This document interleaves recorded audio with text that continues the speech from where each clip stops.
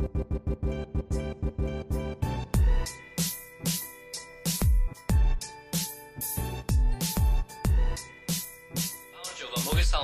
თქვენ უსმენთ ლიტაგორას პოდკასტს. დღეს ჩვენ ვისაუბრებთ თბილისის კინოფესტივალზე. მე დათო ლობჟანიძე, მიხეილ ციხელაშვილი და ლუკა ლიმერ გრიგოლია. მოგესალმებით, მადლობა რომ მონაწილეობას იღებთ დღევანდელ პოდკასტში. გამარჯობა ლუკა. სალამი. სალამი. მოდი პირდაპირ დავიწყოთ და ესეთ ბანალური კითხვით დავიწყოთ. რა ფილმები მოგეწონათ ფესტივალზე? საერთოდ მიხეილობა. ესე იგი სამი ფილმი რო გამოვკვეთო, სტანდარტულად შაბლონად 3 ტოპ 3. ეს მისტერ ლონგი, შენი სახელი დამიძახე და ასოცი დარტყმა წუთში. აი ეს სამი ფილმი მომეწონა ყველაზე მეტად. ასოცი დარტყმა წუთში ძალიან ესეთი ფილმი იყო გახმაურებული და საინტერესო მე სამწუხაროდ ვერ გადავხედე ახლა იმასაც აი ევროპული კინოფორუმის შეფასებები მაგათი ჯილდოები რაღაც ანუ ეს ფილმი ძალიან ესე აქტიურად არის ამ შორტლისტებში და ალბათ წლის ერთ-ერთი საუკეთესო ფილმი არის ჩემი აზრით გამომდინარე იქიდან რომ ძალიან კარგადაა გაკეთებული და თან დოკუმენტურ მასალას ეფუძნება შეიძლება ახლა ამისგან ბევრისგან მომისმენია რომ სარიო დოკუმენტური კინოს დოკუმენტური ფილმი გააკეთებინათ შეიძლება უკეთესი გამოსულიყო მაგრამ რა ვიცი მე მხატვრულ ფილმის ყოლობაზეც ვერ დაუწუნე ვერაფერი იყო რაღაც მომენტები სადაც სცენები იყო გაწერილი და თავიდან შეიძლება ცოტა არ მოგეწონოს რომ ეს სცენებია გაწერილი მაგრამ აი ბოლოს კვე დასასრულისკენ მივხვდი რომ რაღაც სცენების გაწევა იყო საჭირო თუნდაც აი ერთ მომენტს გამოვყო, როდესაც ერთი ყველაზე გაწერილი სცენა არის, როცა ორ პერსონაჟს სექსი აქვს, პირველი სექსი და უბრალოდ სხეულზე კეთდება იმ ხელ აქცენტი, აი მართლა თავიდან ბოლომდე სწავლობ ამ პერსონაჟების სხეულს და ძალიან ფრანგული კადრია, შენ ნახე ლუკა თუ ასოც ბიბიები? კი, ასოც ბიბიების რახე და უბრალოდ ანუ მეც ძალიან მომეწონა ეს ფილმი საერთოდ ჯამში. უბრალოდ თავიდან მქონდა გაურება რაღაც დოკუმენტური ხასიათი აქვს როგორც მიხეილმა აღნიშნა. მიშა მოდი შევეშვათ უკვე იმას. ხო. ფამილია ის იყო ანუ თან პლუს მე თავიდან ცოტა ვერ მივხვდი ეს რაზე იყო დაფუძნებული და როცა მიტერანი ახსენეს მე მივხვდი რა პერიოდზეა საუბარი, იმიტომ რომ მანამდე ცოტა იყოს ბოლო შეიძლება ბოლო ამდენი წლის წამდელი არ მომეორია. თავიდანვე იყო. თავიდან იყო ხაზგასმის ეპიდემიაზე ასე შემდეგ როცა დაიწყო ეს ბუმი, მაგრამ ცოტა გვიან მოვედი აზრზე.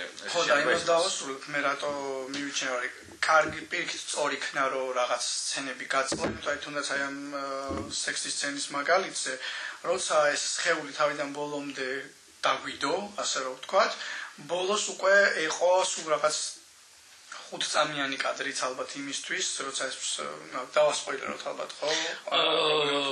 ხო, თუ არა და გადაახვიონ და ხო რა.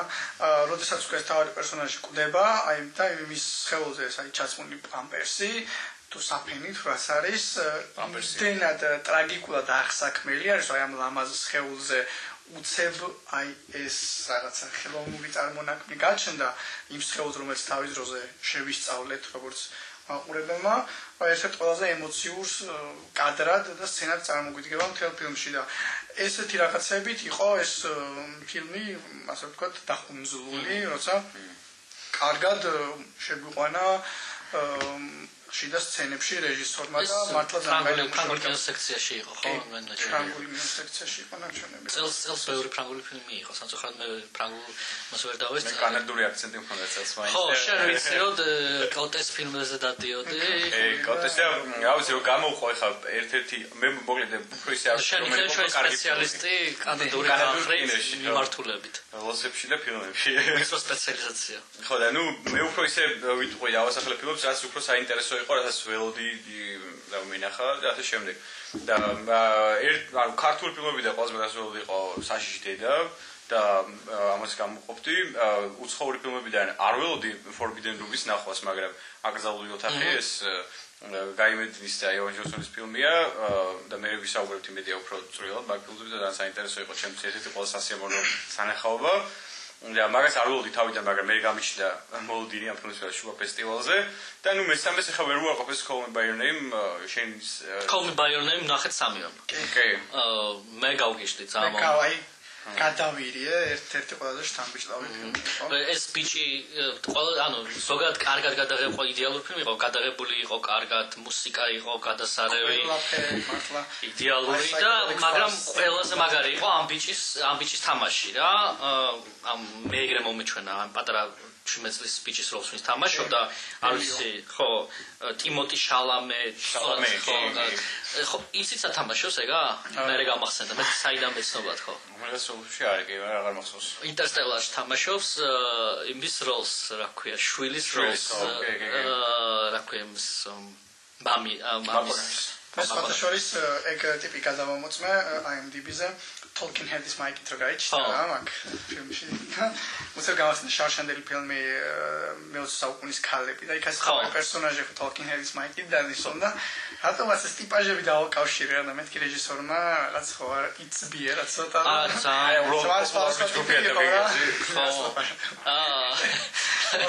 Talking Heads მაიკებზე მეტად ის მოწონს ხო Nine Inch-ის და ფინჩერის ფილმებში. და მე უფრო Nine Inch-ის. ნარკოს მესამე სეზონი ნახე აგენტები. კი, ხა გამახსენდა იქ ხო ის შავთმიანი აგენტი რომელიც არის. ეს ხუმრობ რომ ეს მუსიკა უფრო დიდი არ არის ვიდრე ტრანზიტორის კლავებით თქო რა, იმიტომ რომ ძალიან დაკონტროლი გახდა ბოლო პერიოდში. ხო.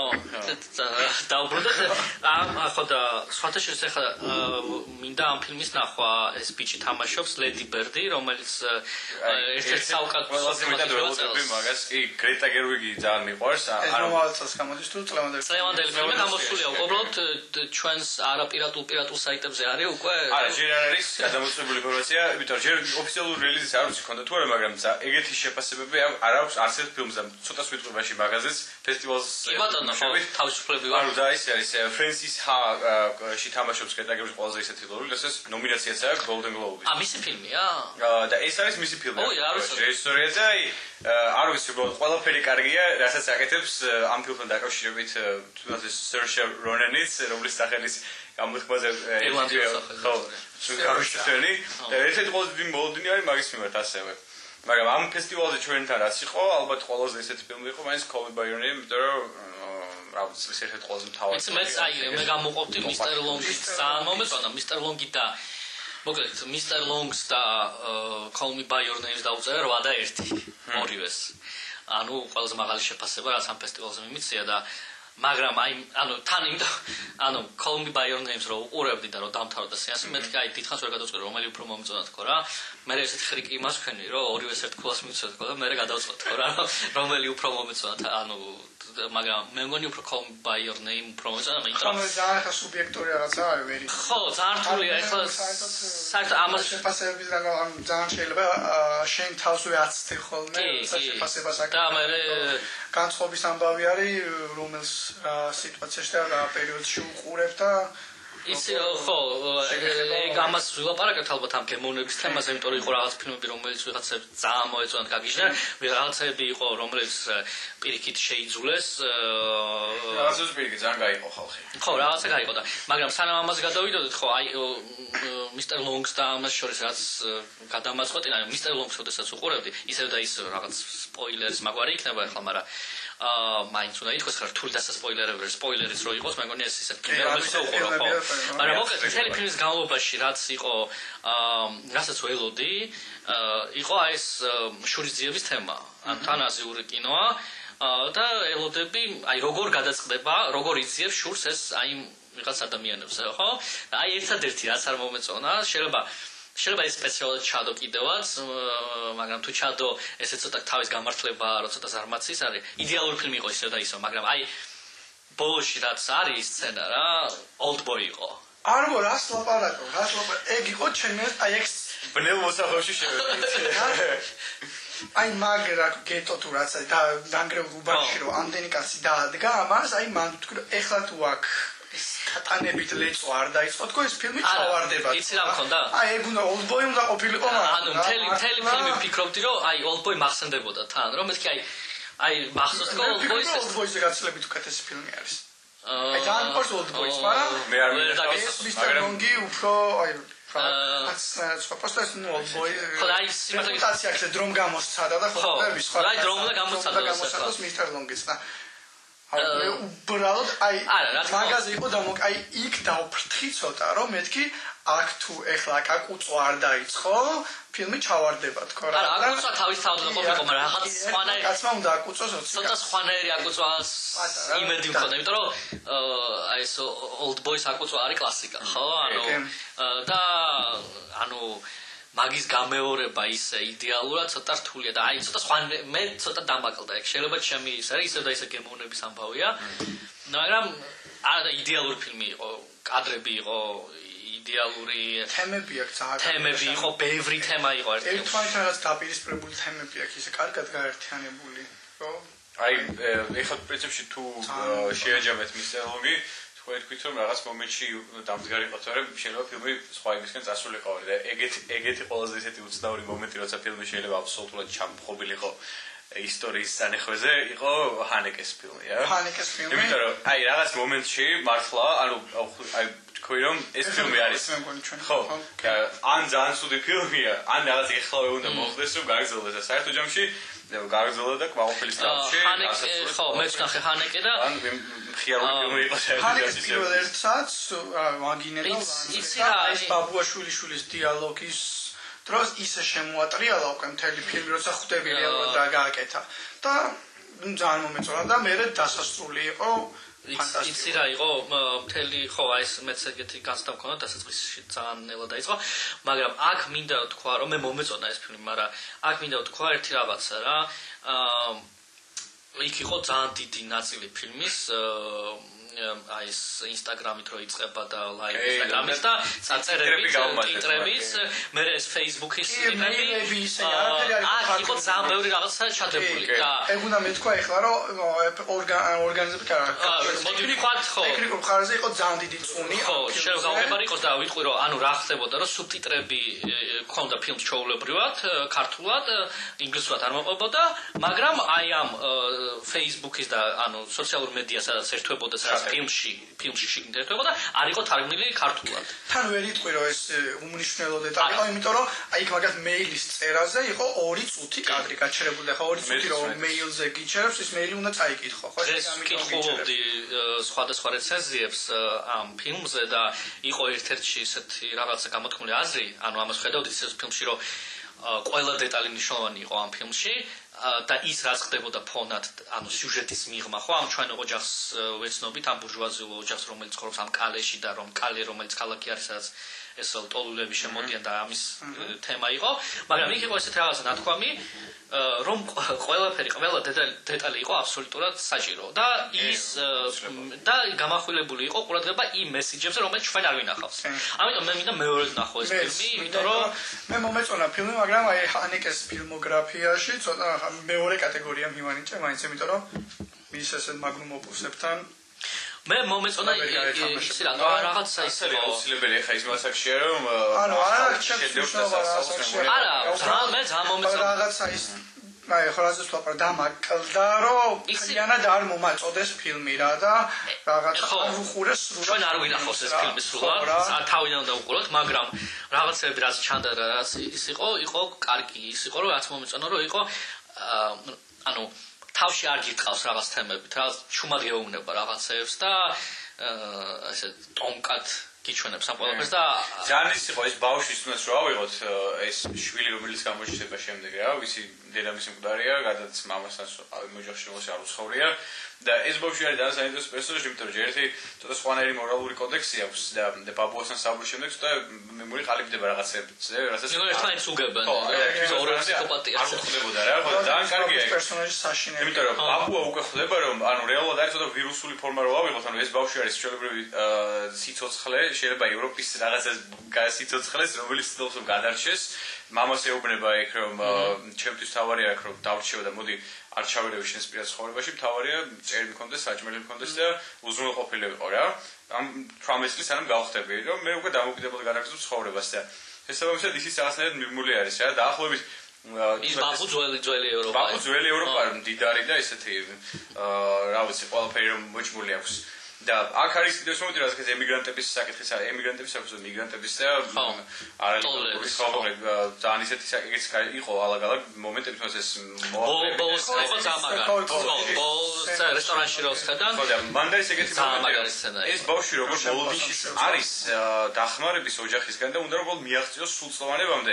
დაახლოებით რაღაც ეგეთი მომენტი არის, მაგალითად ეს ქვეყნები, საიდანაც ეს სტოლები მოდიან, მე რასაც დავაკვირდი ბოლო ერთ წლის განმავლობაში, როცა თქვა უცხოეთში ვიყავი ან სხვაგანაც, რაც და სხვაგან აქ შემთხვევაში არის მომენტი, მაგრამ ეს სტოლები იყვნენ თავის სამშობლოში და გაჭირვებაში ცხოვრობდნენ, იქ ყოველწელიან გრანტებს უცხოეთისგან რა და ევროპაში როცა ხედავ აქ გადმოსულებს, ანუ ხედავ ხელში დაახლოებით რაღაც უჭირავთ იაფასიანი სათამაშოები და თეთრკანიანი ხალხი რესტორანში ზის და მიირთმევს ნუგბარ საჭმლებს, ესეთი გარეთ ამ შემთხვევაში უკვე პირდაპირ უშუალოდ ხელიდან ელიან ამ დახმარებას რა.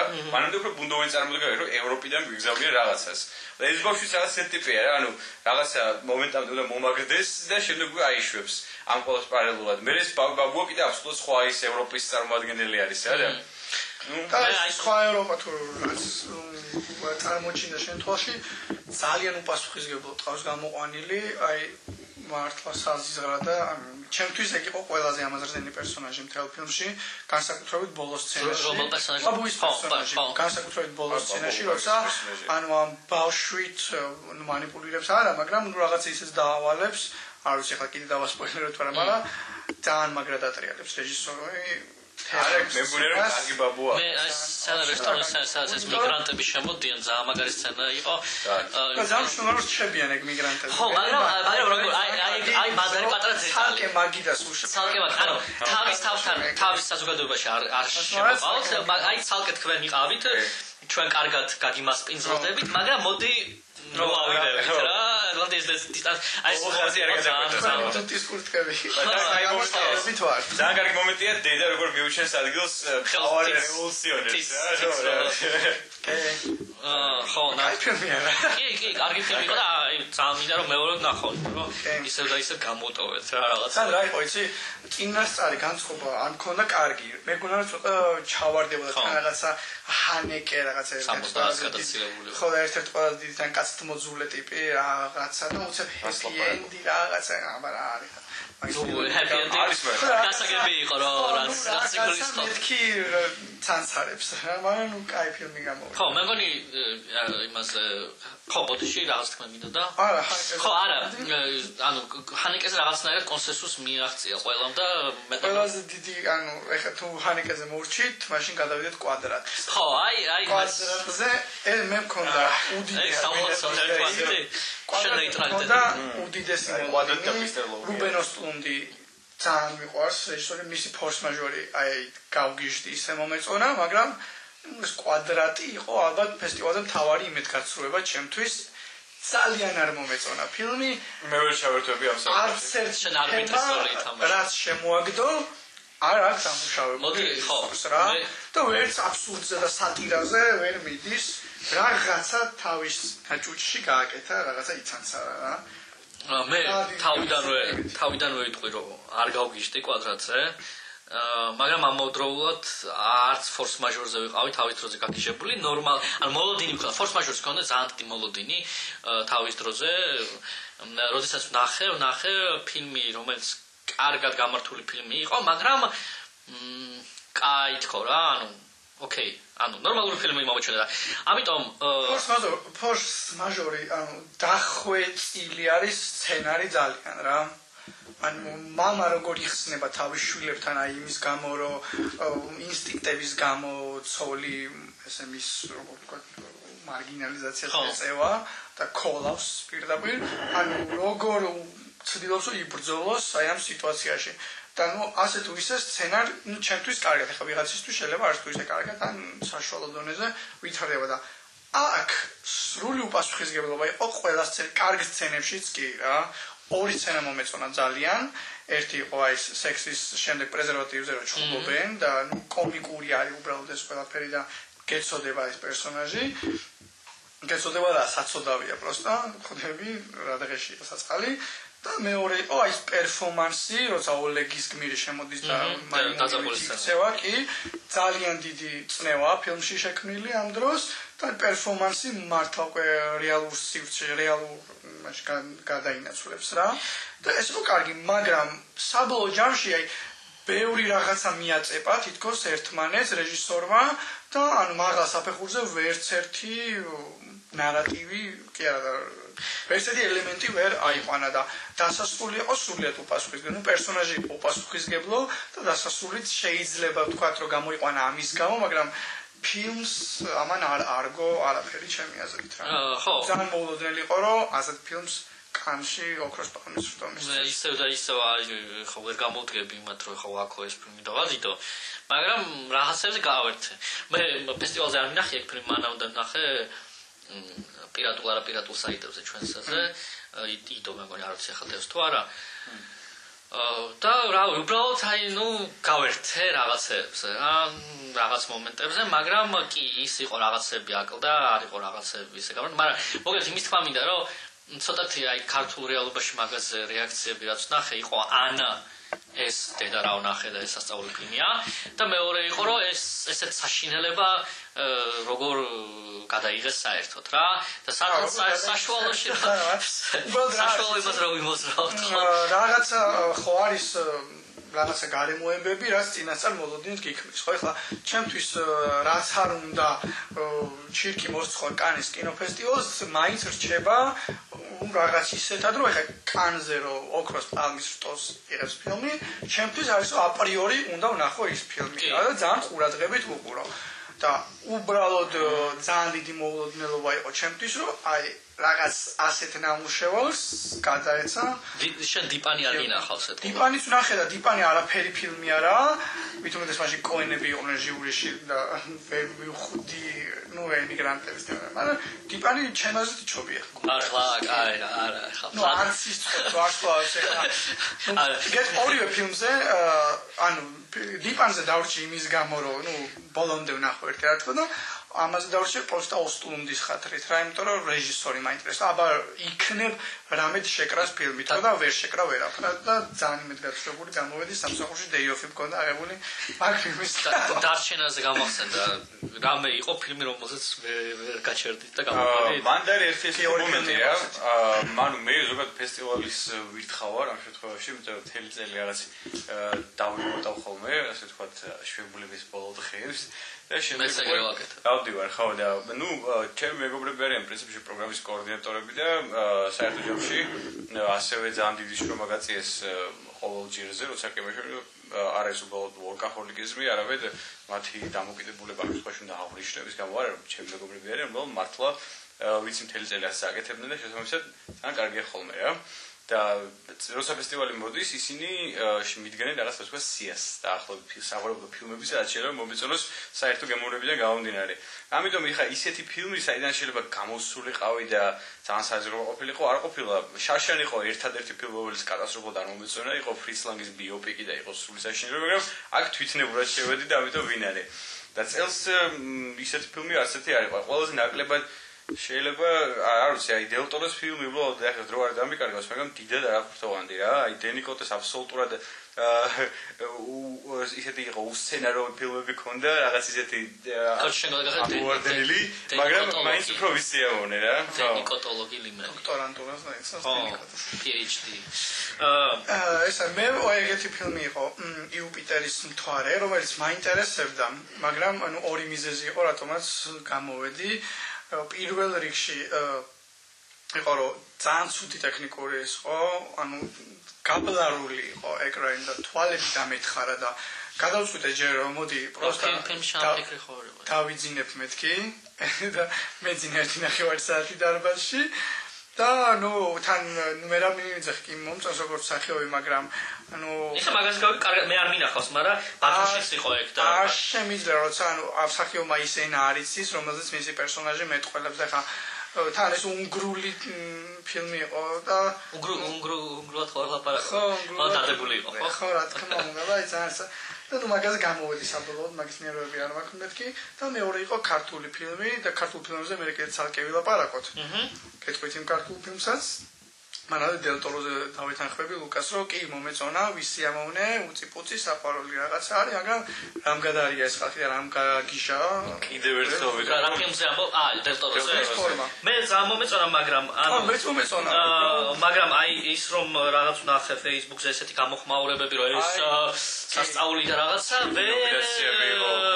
ნომინაცია არა 7-7-ია როგორც ვიცი 7-ია ყველაზე მეტია მაგრამ ხო მე არ ვიცი ხა ის ხო არ მახსოვს ზუსტად მაგრამ ანუ ამ ადამიანს აქვს ფაუნის ლაბირინთი გადაღებული რომელიც არის ჩემი აზრით გამოვნების ამბავი ისევ და ისევ რა მაგრამ მე რო შევადგინო ალბათ საერთოდ კინო ისტორიაში 100 საუკეთესო ფილმი იქ მოხდება ალბათ ეს ფილმი და ესეთი ფილმი როდესაც გადაღებული ანუ ძალიან მაღალი ისაა გაგებული თამასა ხო და როცა ეს ფილმი იცი და როდესაც ნახულობ აი ესეთ ფილმს რომელიც ახლა ვნახეთ კი შვენიერი ფილმია ზღაპრულია იქ ლამაზი კადრებია სტანდარტული რაღაც ეს ჰოლივუდური რაღაც მომენტები ლამაზი რაღაცა მაგრამ რა აი არაფერი თემა არ არის აი თემებია ანუ ეს სიახლე არ იყო ფილმში არაფერი ეგეც ვთქვათ რა ხო ახალი იქს იყო ახლა ურჩხურდანზე თუ ნახავი კინგ-კონგი ჰელბოი მწვანე მილი რაღაც იცი რა არის მეგონი თან გავდა საკუთარ იგივე ფაუნის ლაბირინთსაც გავდა პერსონაჟებს რო გავყვე მაგალითად ექიმის პერსონაჟი რომელიც არის ფაუნის ლაბირინთში ძალიან გავდა აი ამ აგენტის ექიმს უბრალოდ აქაც ექიმია ეს და პროფესიაც იგივეა ხო თუ მეცნიერია მოკლედ ძალიან გავდა ნუ ერთადერთი ეს ტყდება ბოლოში და ეუბნება ის სად არის და რაღაცა ცოტათი ხა ნუ სხვაობა იყო ძალიან კარგი რუსული აქცენტი აქვს უნდა ითქვას აი იცი რა არის აი სხვათება ხა ფესტივალი არა სულ მაინტერესებს ხოლმე რატო ხდება შეიძლება იმიტომ რომ რეჟისორები არიციან რუსული და ვიღაცას ვერ ხვდებიან როგორ ლაპარაკობენ მაგრამ ეხლა ფილმს რა აქვს $100 მილიონი სიტყვაზე ანუ 30 მილიონი აი გაჭირდათ აი ხა კაი სამშაბათი კავშირის დროს სამშაბათი კავშირი დახურული იყო ბევრ რუს ვერი პოლიტიკა მაგრამ ეხლა ნახევარი ნიუ-იორკი არის რუსები ხო და რა გაჭირდა ისეთი რომ ვიღაცა იპოვო ადამიანი რომელიც ნორმალურ რუსულად ლაპარაკობს იმიტომ რომ ძალიან სასაცილოდ ჩანს სხვა ამერიკაში არ ჩანს ეს სასაცილოდ ვერ ხვდებიან ამას მაგრამ რუსული ალბათ ეს 300 მილიონი ადამიანი ხო ის აქცენტი ხო რო თქვა ხა ვისაც არ აღნა ნახი მოკლედ ლაპარაკობენ ესე იაპანი მაიო იანი მაიო კოკაინა მაიქ რო არის რა კოკაინუ ეს უსახელო ნაბიჯებში რო აქ რა სი просто კაი ბონჯორნო yes ის გროტესკული არის და აქ რეალურად კაი პოსტარანტინო და აქ რეალურად არის ხო ესენი რუსები არიან თან ხო რუსები არიან რუსებია გორის ნუ აგენტები და მთელი ამბები დიმიტრი ხო ნუ აი მაზალო აქ ცოტა ისეთი საერთაშორისო ფილმი როდესაც არის არ არის რაღაც კონკრეტულ მაყურებელზე ცოტა რაღაცა ეგეც მეგონი რა უნდა ნუ თან არ არის ეს რაღაცა არტ-ჰაუსი თავისი რაღაც 3 მილიონი ბიუჯეტი და აქ 100 მილიონი როგორც აი ან ისე იელჩინი რო არ მოუკვდარიყო ეგ კაი ვარიანტი იყო და რუსული მაგრამ მეგონი ისოა ასეთი საფრანგეთის რუსია და ხო მან ეხა დელტოროს ერთი რაღაც გამიდოდა ანუ სულ ვიძახი არ უბრალოდ ამომივიდა დელტოროს ჰუმანიზმი ყელში თქო რა თან ამ ყველაფერს ახლავს სისხლის და სულ ესეთი მძიმე სცენების პარალელურად მაგრამ მაინც აი ეს არ შეიძლება ეს უდიდესი სიკეთე რაც ამ სუკანი ტიპის გულში არის მოქცეული და ერთი რაღაც არის კიდე რაც ამ ფილმში აი ის ხო ყავს მაიკლ შენონი ფილმში რა რომელიც ჩემი ერთ-ერთი უსაყვარლესი მსახიობია და დან ეს რა კაი მსახიობია ერთ-ერთი ყველაზე დაბალ შეფასება ეხა მეგონი ცოტა გაიქაჩა რა ცოტა ეხა ბოლოს პერიოდში ამოვიდა მაგრამ მაინც ანუ ძალიან მაგარია და საერთო ჯამში კასტი არ იყო ეხა ცუდი რა ხო და ნუ უბრალოდ ეს დელტოროს კარგი ფილმია რეალურად რა მაგას ვერ უარყოფ უბრალოდ დელტოროს ჰუმანიზმი გამაღიზიანებელია ჩემთვის როგორც არ ვიცი ბისთვის რა აი კარგი ფილმი მაგრამ ეს პოზიციონირდა როგორც რაღაცა შედევრი და არა შედევრი მე ის სცენა იყო ოქროთული სცენა იყო ის აი ერთი სცენა არის ანუ ვიტყვი მაინც ვისაც რა ნახი დაუსპოილერებ და ანუ კატის სცენა არის ერთ-ერთ კატას თავს შეჭამს რა ამ კატას და ანუ მონსტრია ეს ვიღაცა გასაგებია და მე ის რო დაიბრუნებენ ამას იტყვიან რომ ეს მონსტრიაო და მაგასგან არ უნდა ელოდო და კიდე გვიხსნია ზემოდან რა ამას რა გასაგებია მე კატაში როგორ ანეკდოტები ახლა აი ისაო აი ხო მიხდიო რა გიხარიო როგორო აი ზუსტად ეგ თემა მოდიხარ თუ K-pop-ი იმიტომ რომ ანუ ეს კატა შეჭამა, შენ როგორც მაყურებელი უყურებ, იაზრე ხვდები, რომ ეს მაინც მონსტრია და რაღაცა, და ეს პერსონაჟი მაინც მონსტრია და რაღაცა და აი ესე ვერნერ ჰერცოგს აქ გრიზლიმენში ეს და გრიზლები ხორენ და ბოლოს მაინც აღნიშნა რომ ესენი მხეცები არიან რეალურად რა. ანუ რომ მიხვალ შეიძლება რაღაცა იმებური, მაგრამ როცა მოშივდება შეგჭამს. და მე ვფიქრობ რომ აი ეს მომენტია როცა ეს მართლა ამის ჰუმანიზება კი არ ხდება პირიქით, როგორც საიდანაც მოვიდა იმას უბრუნდება რა აღწერილობიჩი და არა მე რაღაც 10 წუთში უკვე სამზარეულო არის დატბორილი და სამზარეულო თუდის აბაზანი არის სექსი ძალიან ისეთი რა. თორე ეს კაი სცენა იყო სუპერ პროდკასტი კინოთეატრში. არა ზოგადად კაი ფილმი იყო რა. ამიტომ ანუ დელტაშა და ნიჭიერი არის. სულ ზარმაცია. სულ სარგალაიქა არა ნუ რაღაცა. ხო ანუ ისედაც მაგალი თამასა. ანუ რაღაცას რო იტყვი overrated არისო ხო? ანუ ხალხი ფიქრობს რომ გულისხმობ რომ ესე იგი ცუდი არის რა. არა ცუდი არა კარგი არის, მაგრამ იმაზე მეტად დაფასდავით და ეკუთვნის ჩემი აზრით რა. 7 და 8 დაუწერო. მაგრამ მეორე მხრივ ახლა ლუკამ თქვა რომ მივიდა დელ ტოროს ჰუმანიზმი ყელშიო, ან როგორ ჩანს სამყაროში გაჩვენა მოთხოვნილო ხალხს მინდა რა. ჰორორ ფილმების იყო საუკეთესო წელია. ასე არის. ანუ ეს თან ეს Beauty and the Beast-ის თემა არა მოიწურა, კიდე ის აი მაგან გამოვიდა კიდე თავი დროზე შემი. აქ უფრო interracial ანუ რაღაც რასობრივი აღრევების თემა უფრო იყო, იმიტომ რომ ესეც რიგებში მაინც ადამიანური ის არის რაღაც ურჩხული და არა რაღაცა ესეთი რა, ანუ ინსტინქტო რაღაც რა, რეალურად აქვს რაღაც ინტელექტი და შესაბამისად ის არის რა. Water Monster ხო იმ ფილმ ბავშვი რო დიდ იმას იპოვის ნესკს. არა ზოგადად უნდა გააპაროს რა. ხო აი ეს რაღაცა ბევრი ფილმის რაღაც მიქსივით გამოვიდა ეს ჩემთვის რა. Something კიდე ეგრეთ ის რა. იმაზე გამახსენდა ენებზე ხას ლაპარაკობ და მანამდეც რაღაცა რიგით აღარ მახსოვს და გამოვიდა ხრის თქმა მინდოდა. ენებზე? ხო, ანუ გამახსენდა. ხიბულაზე იყო ქართულ ფილმს ისევ და ისევ შევეხებით კიდე, მაგრამ ანუ ენაზე გამახსენდა. გავურიოთ, კაი დავიწყოთ. ხო, ანუ ისე მიყვეთ რა, ეხლა რაც გაგვახსენდება. ნუ გამოვყოფ ჩემი სოფლი. ანუ ხიბულას დავიწყო, რატო გამახსენდა ჯერ და მე გადავიდა თლიანად ფილმზე. გამახსენდა, იმიტომ რომ ხიბულას თამაშობს ზვიად გამსახურდიას თუ ბატონო პრეზიდენტოს, არ ვიცი რა ჩამოყალიბდა რეჟისორი ბოლომდე რომელი იყო. მოკლედ გამსახურდიას როლს თამაშობს ცნობილი ირანელი მსახიობი.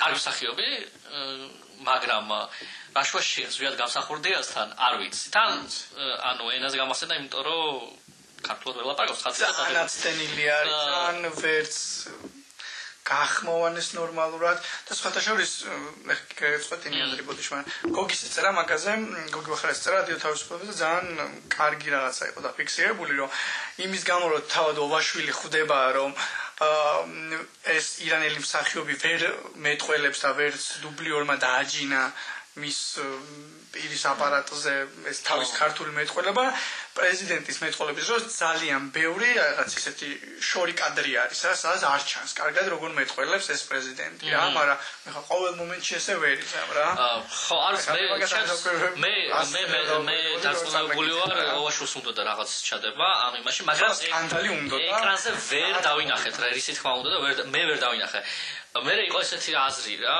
ანუ ეს ფილმი ბათუმის ფესტივალზე ვნახე და ეხაც იყო ფესტივალზე მაგრამ ანუ აქ მეორე და ახალ ნახავთ მაგას მაგრამ და ანუ ესეთი რაღაც ვიღაცამ თქვა აღარ მახსოვს მაგრამ რომ წინა ფილმებიო შედარებით კარგი ქონდაო იმიტომ რომ ნაკლები დიალოგი იყო ანუ მუშაობდა უფრო მეტად ვიზუალზე და მართლაც ხა სიმინის კუნძული მე მომეწონა ერთადერთი ბოლო არ მომეწონა ბოლო სცენა იყო ცოტათი ვერ გადაიღო მაგრამ მთლიანობაში არ იყო ცუდი ფილმი და მართლაც იმ სიმინის კუნძულში არ არის ლაპარაკი დიალოგი აქ ეთქობა რაღაც დიალოგებთან აი პრობლემა იყო ხო ბოდიში რო გაწყვეტინებ მაგრამ ანუ თან სიუჟეტიც იყო ისეთი რომ მთელი ფილმი გასაგებია 15 წუთში შეიძლება ამ ყველაფერს თქმა რომ ადგილს ვერ პოულობს საკუთარ ქვეყანაში სურჭირდება სადღაც გადასვლა ბატონო პრეზიდენტო აქედან უნდა წავიდეთ და რაღაცა მაგრამ საათს ნახევარით რამდენიც გრძელდება ეს ფილმი დამღლელია რა ანუ ხო ძალიან ეს ანუ ხიბულა სიუ ნარატივის მხრივ ენათესავება თუ არ ვიცი როგორ თქვა ოვაშვილის ჩემს ყველაზე კარგ ფილმს თუ კი ვიღაც შეშელო კარგი იყოს გაღმა ნაფერს იმიტომ რომ აქაც გზა არის მოგზაურობა და იქაც ეს პატარა ბიჭი გზაში, მაგრამ იქ სულაც ხანერად ავითარებს ამ სიუჟეტს და ასე თუ ისე კარგ ნორმალურ ფილმს კრავს, მაგრამ აქ აი საერთოდ რისი ჩვენება, ანუ თავიდანვე თქვა რომ ერთ-ერთ ინტერვიუში თქვა რომ მეო დიდი ხანი მინდოდაო გადამეღო ზვიადზეო ფილმიო, მაგრამ საბოლოოდ როცა მოვახდენდი დისტანცირებასო აი ამ ისტორიული ფიგურისგანო, რომ აი ის კი არა რომ მისი რომანტიზება ყოფილიყო ჩემი ფილმი, ან პირიქით ანტიზვიადისტური ფილმი ყოფილიყო, აი მაშინ ნეიტრალური პოზიცია რომ დამეკავე, მაშინ გავბედი ამის გაკეთებაო და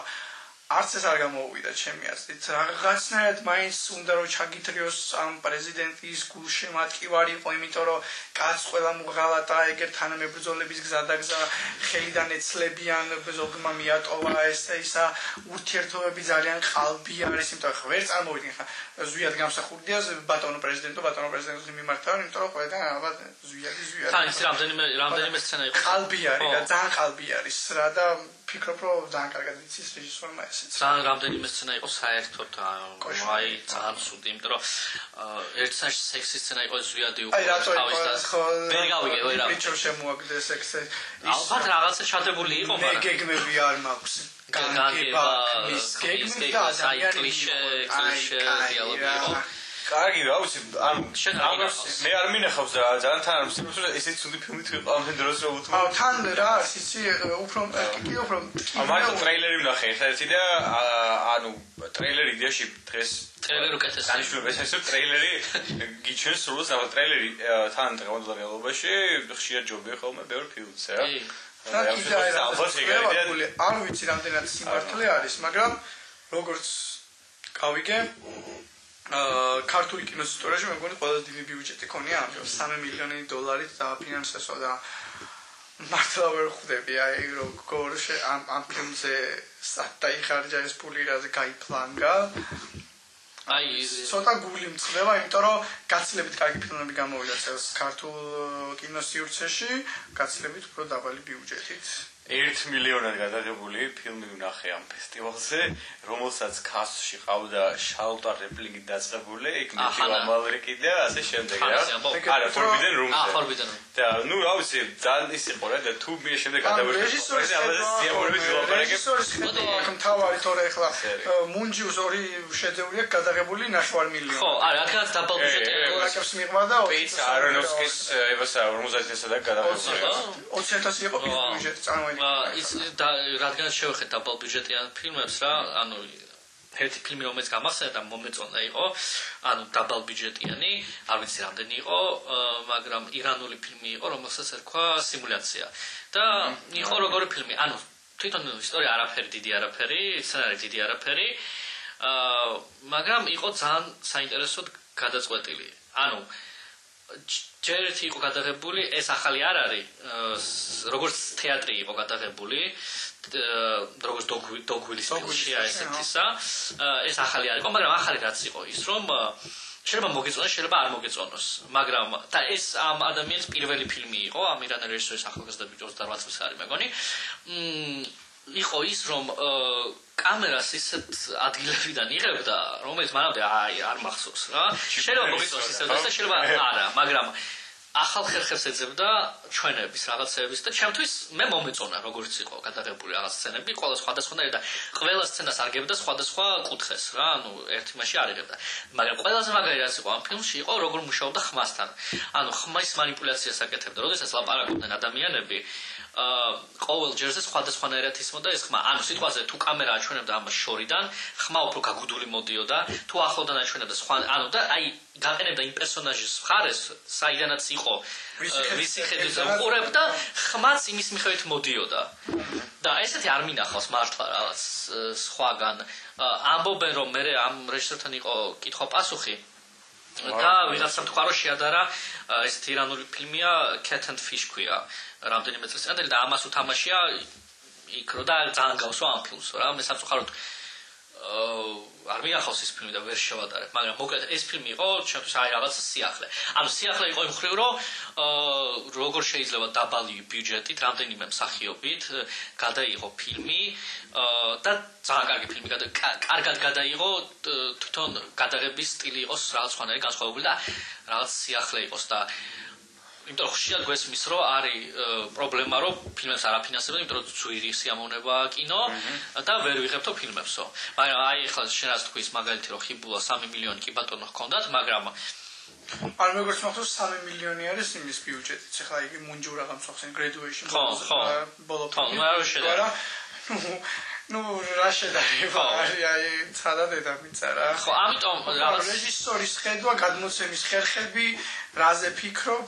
კი, ხათია და აუშვი უნიჭო რეჟისორი არ არის ჩემი აზრით რა და ეხა მოგწონს არ მოგწონს ამის მიღმა უნდა ვთქვათ რომ მართლა ნიჭერა ესმის ეს. მაგიტო იყო გასაკვირი, რომ ესეთი ცუდი ფილმი იყო, ისეთი ცუდი ფილმი იყო, რომელიც არელი მისგავს. ანუ არელი ამ რეჟისორს დავასახელებ არავის, მაგრამ არელი ელი კარგ ფილმს, ხო? და ამიტომ იყო ალბათ კიდე, იმიტომ რომ შეიძლება სხვას რო გადაიღო, ან ვიღაცისთვის პირველი ფილმი ყოფილიყო, გეთქვა რომ კაი, ოკეი, რაღაც გავატარებ რაღაცებს ისე, მაგრამ თან მგონი რაღაც ესეთი, ანუ არ შეიძლება ესეთი პროფანული დამოკიდებულება, მაგრამ ფილმის მიმართ ხარ რომ არ მინახავს ერთი და პლუს რაღაც ვიტყვი ეს მეორე. და რაღაცა ასეც ხა თქვენ რაღაც ერთ ტრეილერს მინახავს, უბრალოდ უფრო კომერციული და უფრო ისეთ რო გადაიღო არა დეტალებზე ორიენტირებული და ან ვიდეოში არ ვიცი ამ დეტალებზე ორიენტირებული არის ფილმი, მაგრამ არ ვიცი რა. ნაკლებ ხარის რო გაეკეთებინა აქცენტი რაღაც ესე, ეს სულოზობაზე შეიძლება მოინდომოს ზედმეტი მოვიდა და არ ფერ გამოვიდა. მე თუ მკითხავ მის წინა ფილმებთან შედარებით, ანუ ვიზუალური მხრივ არანაირი წინსვლა არ არის. ანუ სიმინდის კუნძული გაცილებით უკეთესია ვიზუალურად და ანუ არც ხოდა აქცენტი მე მგონი ვიზუალურ მხარეზე იმდენად. ამიტომ უფრო მეტად გადაერთვა ამ დიალოგებზე შედარებით და სიუჟეტ, მაგრამ აი ეს სუსტი მხარე აღმოჩნდა მისი, იმიტომ რომ ვიზუალი ძლიერი ქონდა სიმინდის კუნძულში. რა ლოკაციებზე ვითარდება ეს ფილმი თვითონ? ეს ვითარდება საქართველოში. აი საქართველოში ხო, მაგრამ რა მონაკვეთი არის ანუ რა პერიოდია? ეს ბოლო, აი ბოლო დღე და მთიანი სვანეში და ხიბულაში, ანუ ხიბულაში ხდება ბოლო, სადაც შერდება და სადაც გაურკვეველ ვითარებაში კვდება.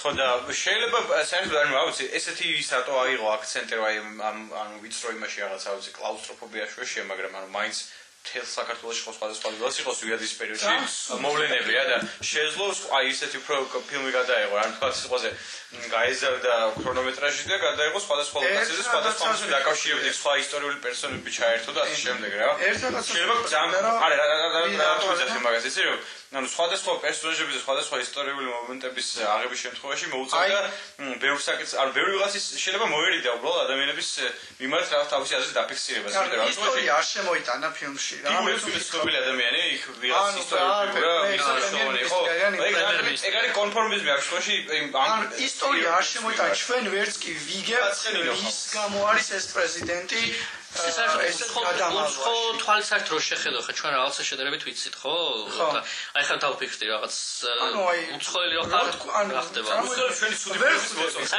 ხვდები აი რა ხდება რატომ არის ეს პრეზიდენტი ანუ რა დააშავა პრეზიდენტმა ანალოგიურად ახლა წელს რო გადაიღეს ხო ეს მცევლები ანუ იქაც ხო რა აი თითქოს ეგ არის რომ უნდა იცოდე რა ეხლა იქაც იყო რომ უნდა იცოდე საბჭოთა კავშირში რა ხდებოდა ესე ვიღაცამ რო უყურეს ეხლა პორტუგალიელმა ვაფშე არის ეხლა იმატება შეიძლება პატარა ჩანართიც ყოფილიყო იმაზე 50-იან წლებში სტუდენტური აქციები რო იყო და რაღაც მთელი ამბები რა ან დასაწყისში რაღაც შავ-თეთრი აი ძალიან ხო გადავიდეთ მოდი ისე რადგან ქართული მასში ვარ ქართული ფილმებიც გადაიღეს ქართული გვარის ტრამადგენის ფილმზე ლაპარაკობ ტრიუმფატორზე შაშიში დედა ხო აი იცი რა მინდა სანამ ვიტყვი რაღაცას იცი რა არის აი შენახე ლუკას შენახე მე შენახე და მე აი ისევ და ისევ იმ პოლარიზების თემას მინდა შევეხო აი აქ იყო ალბათ ყველაზე მეტად გაყოლილი ვიღაცა რა თქოს ეს შედევრია როგორც ფილმში ამბობენ შედევრია ეს შედევრია და ვიღაცები ამბობდნენ რომ ეს საშინელება არის ხო და მე ისე შუაში ვარ რა გაშუა გეტყვი ახლა ანუ ხო აი ვიტყვი და მე ესა იცი რა არის ძალიან ბევრი პრობლემა ქონდა ამ ფილმს ძალიან ბევრი რა მაგრამ ბევრი რაღაცა მომეწონა და თან მომეწონა ეს მართლა პირველი ფილმია აი მეგონი 27 წლის და რეჟისორი ძალიან ცოტა ეგ ამართლებს ძალიან ბევრ რაღაცას რომ ოკეი შეიძლება თვალი დაიხუროს მე პირადად დავიჭირე რაღაცა ის მithos რომ თვალი არ უნდა დახუჭა დებიუტის გამო მაგრამ ნუ ნეიტრალური ხარ იტყვის და შემდეგ ხო არა იცი რა არის მე ბევრი რაღაცაა კარგი აღსანიშნავი ხო რაღაცები იყო ძალიან ნიჭი იგრძნობა რომ ნიჭიერი არის იმიტომ რომ რაღაცა იყო ძალიან კადრები იყო რაღაც კარგი აი თვითონ ხარის ოპერატორის დამსახურება იყო თუ რეჟისორის. ანუ ეგ ფილმის თავარი ღირსება ჩემზე ძალიან კარგი საოპერატორო ნამუშევარი აქვს. ნატო მურვანიძე თამაშობდა ძალიან კარგად. და გეთანხმები მაგაში. ერთადერთი ანუ თითქმის პრობლემები ამ ფილმთან არ მაქვს ბევრი.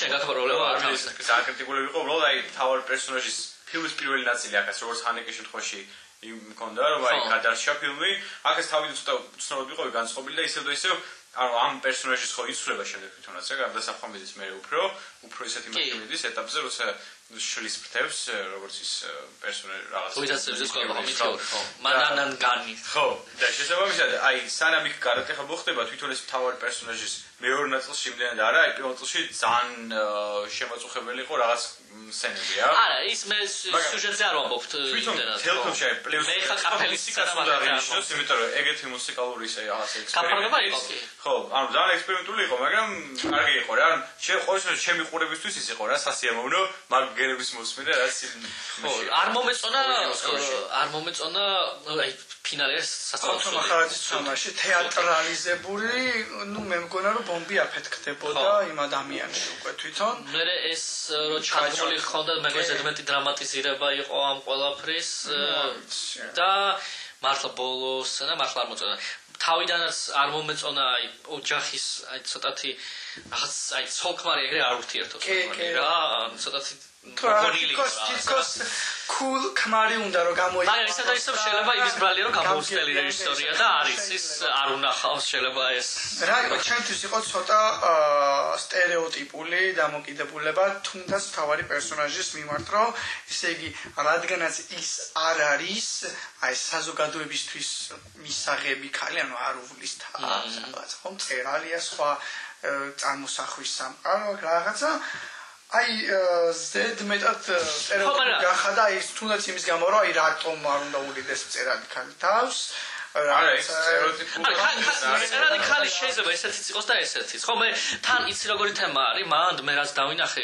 აი ეს ქალის როლი ანუ ამ ქალს თავის ცხოვრება პრაქტიკულად არ აქვს ხო ანუ მიუხედავად იმისა რომ რაღაცა ვითომ წერს რაღაცებს და რაღაცა მთელი ის შრომა და ისა მიდის ამ ქალზე ხო ისევ და ისევ ეს თემაც არის ის რაც არის საქართველოში რომ ქალზე დგას ოჯახები და რაღაცა ხო მაგრამ რეალურად ეგ ცოტა ისე იყო ანუ ძალიან დიდი ოჯახის შრომასთან დაკავშირებული არ იყო მის პრობლემები ამ შემთხვევაში რა ანუ რეალიზებული მე რა დავიახლა რეალიზებული ქალი არისო ის ქალი და მე ბოლოს ხდება ამის რეალიზაცია ხო როდესაც უკვე გაშლის ფრთებს კი არა და ანუ უფრო ხო მაგრამ ეს ხო ძალიან შეფასებით საკითხი ახლა ვისთვის რა არის რეალიზება ამ შემთხვევაში რა და მისთვის ცოტა უცნაური ის იყო ანუ მისთვის აბსოლუტურად სხვა ცოტა არ იყო თავი ვერც მიხვდები რა არის მისი მიზანი და რეალიზების საჭირო რა მაგრამ ნუ საერთოდ მე პირადად რაც მომეწონა იყო ეს სცენარის თვითონ მაყოფილი ვარ საერთოდ თუნდაც ის ბევრი სცენა რაც აღნიშნეთ და არ აღნიშნეთ ძალიან გამბედავად იყო გადაღებული და კარგადაც იყო გამოსული და ძირითადი პრობლემა ის იყო ფილმის პირველ ნახევარში აი თავარ პერსონაჟის უფრო მსახიობთან მქონდა პრობლემა როგორც ასრულებდა თავის როლს თავდაპირველობაში რა ანუ ცოტა მე ცოტა ციკი მაქვს ამ შემთხვევაში ანუ თვითონ მსახიობს შეიძლება იმდენ არ ვიშო როგორც აი რა ხმის ტემბრით ეს ლაპარაკი პირველი საათი იმიტომ რომ რაღაცა ისეთი ფილმია იქ მუსიკა თავისებური სიამოვნებას ვანიშნებს ყურში მაგრამ ხო მე მაქვს ცოტა ისეთი რაღაცა გარკვეული ადამიანების ხმებზე უბრალოდ აბსოლუტურად ნულოვანი ტოლერანტობა მაქვს ანუ ვერ უსმენ და შესაძლოა დაახოთ ეგრე ხო პირველ ნაწილში დაშვილი ხმები კიდევ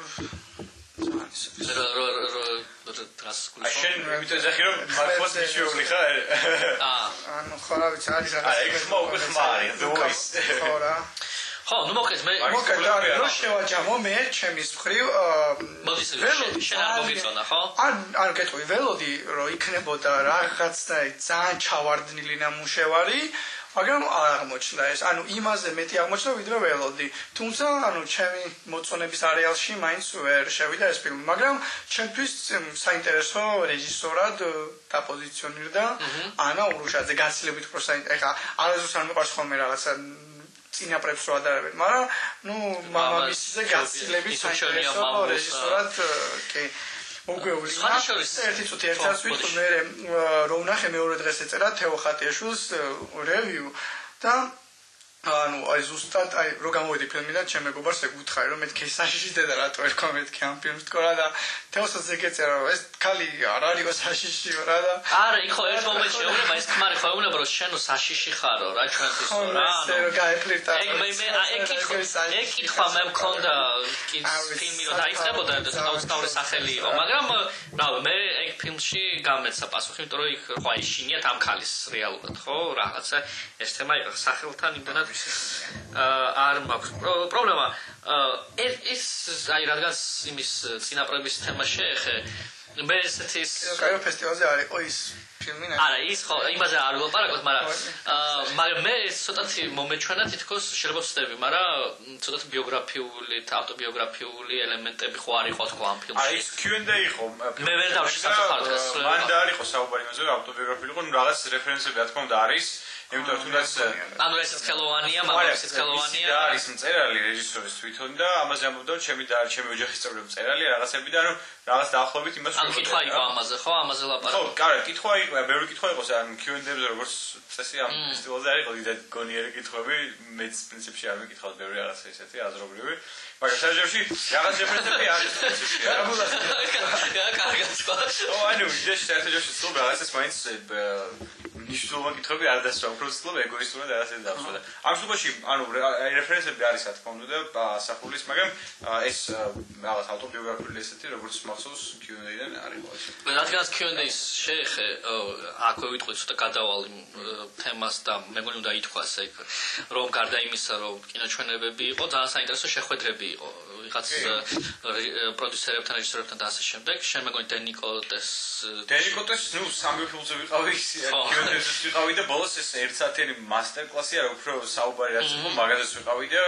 ხო და მე რაზე დავსწრებული მე ვიყავი პაზოლინისთან უბერტო პაზოლინისთან Q&A-ზე და შემდეგ რებეკა ობრაენთან ან კენ ლოუჩის პროდიუსერთან ორივე იყო ძალიან საინტერესო შეხვედრა მაგრამ სამწუხარო იყო რომ ძალიან ცოტა ხალხი იყო უბერტო პაზოლინისთან რაღაც თითზე ჩამოსათვლელი ხალხის რაოდენობა იყო და რებეკა ობრაენთან ცოტა მეტი მაგრამ იმდენი არა რამდენი შეიძლება რომ მართლა საინტერესო შეხვედრა იყო და არ ვიცი რატომ მოხდა ესე რომ რაღაც მაგას ყავს აი მაქვს იგივე პრობლემა რაც ქართულ კინოს აუდიტორიის ვერათვისების იცი რა შეიძლება ისიც იყო რომ ისე დროს იყო ეს შეხვედრები 7 საათზე იყო რომ ეს ჩვენება იყო შეიძლება ხო აი ზუსტად მანდ არის ჩემი ეს პრობლემა იმიტომ რომ ერთ-ერთი ისეთი შეხვედრა კარგი და სასარგებლო რაც შეიძლება ყოფილიყო ბევრი საინდამდაი სტუდენტისთვის ან დამწყები რეჟისორისთვის იყო ეს საერთაშორისო კონკურსის რეჟისორები ვინც იყვნენ წარმოდგენილი ყველა იყო შეხვედრაზე და ყველა პასუხობდა კითხვებზე და იყო საუბარი სხვადასხვა მნიშვნელოვან თემებზე გასვლა გამოსვლა და ასე შემდეგ და რეალურად იმенно ცოტა ხალხი დაესწრო ამას რომ ერთმანეთში უფრო ჰქონდათ რაღაცა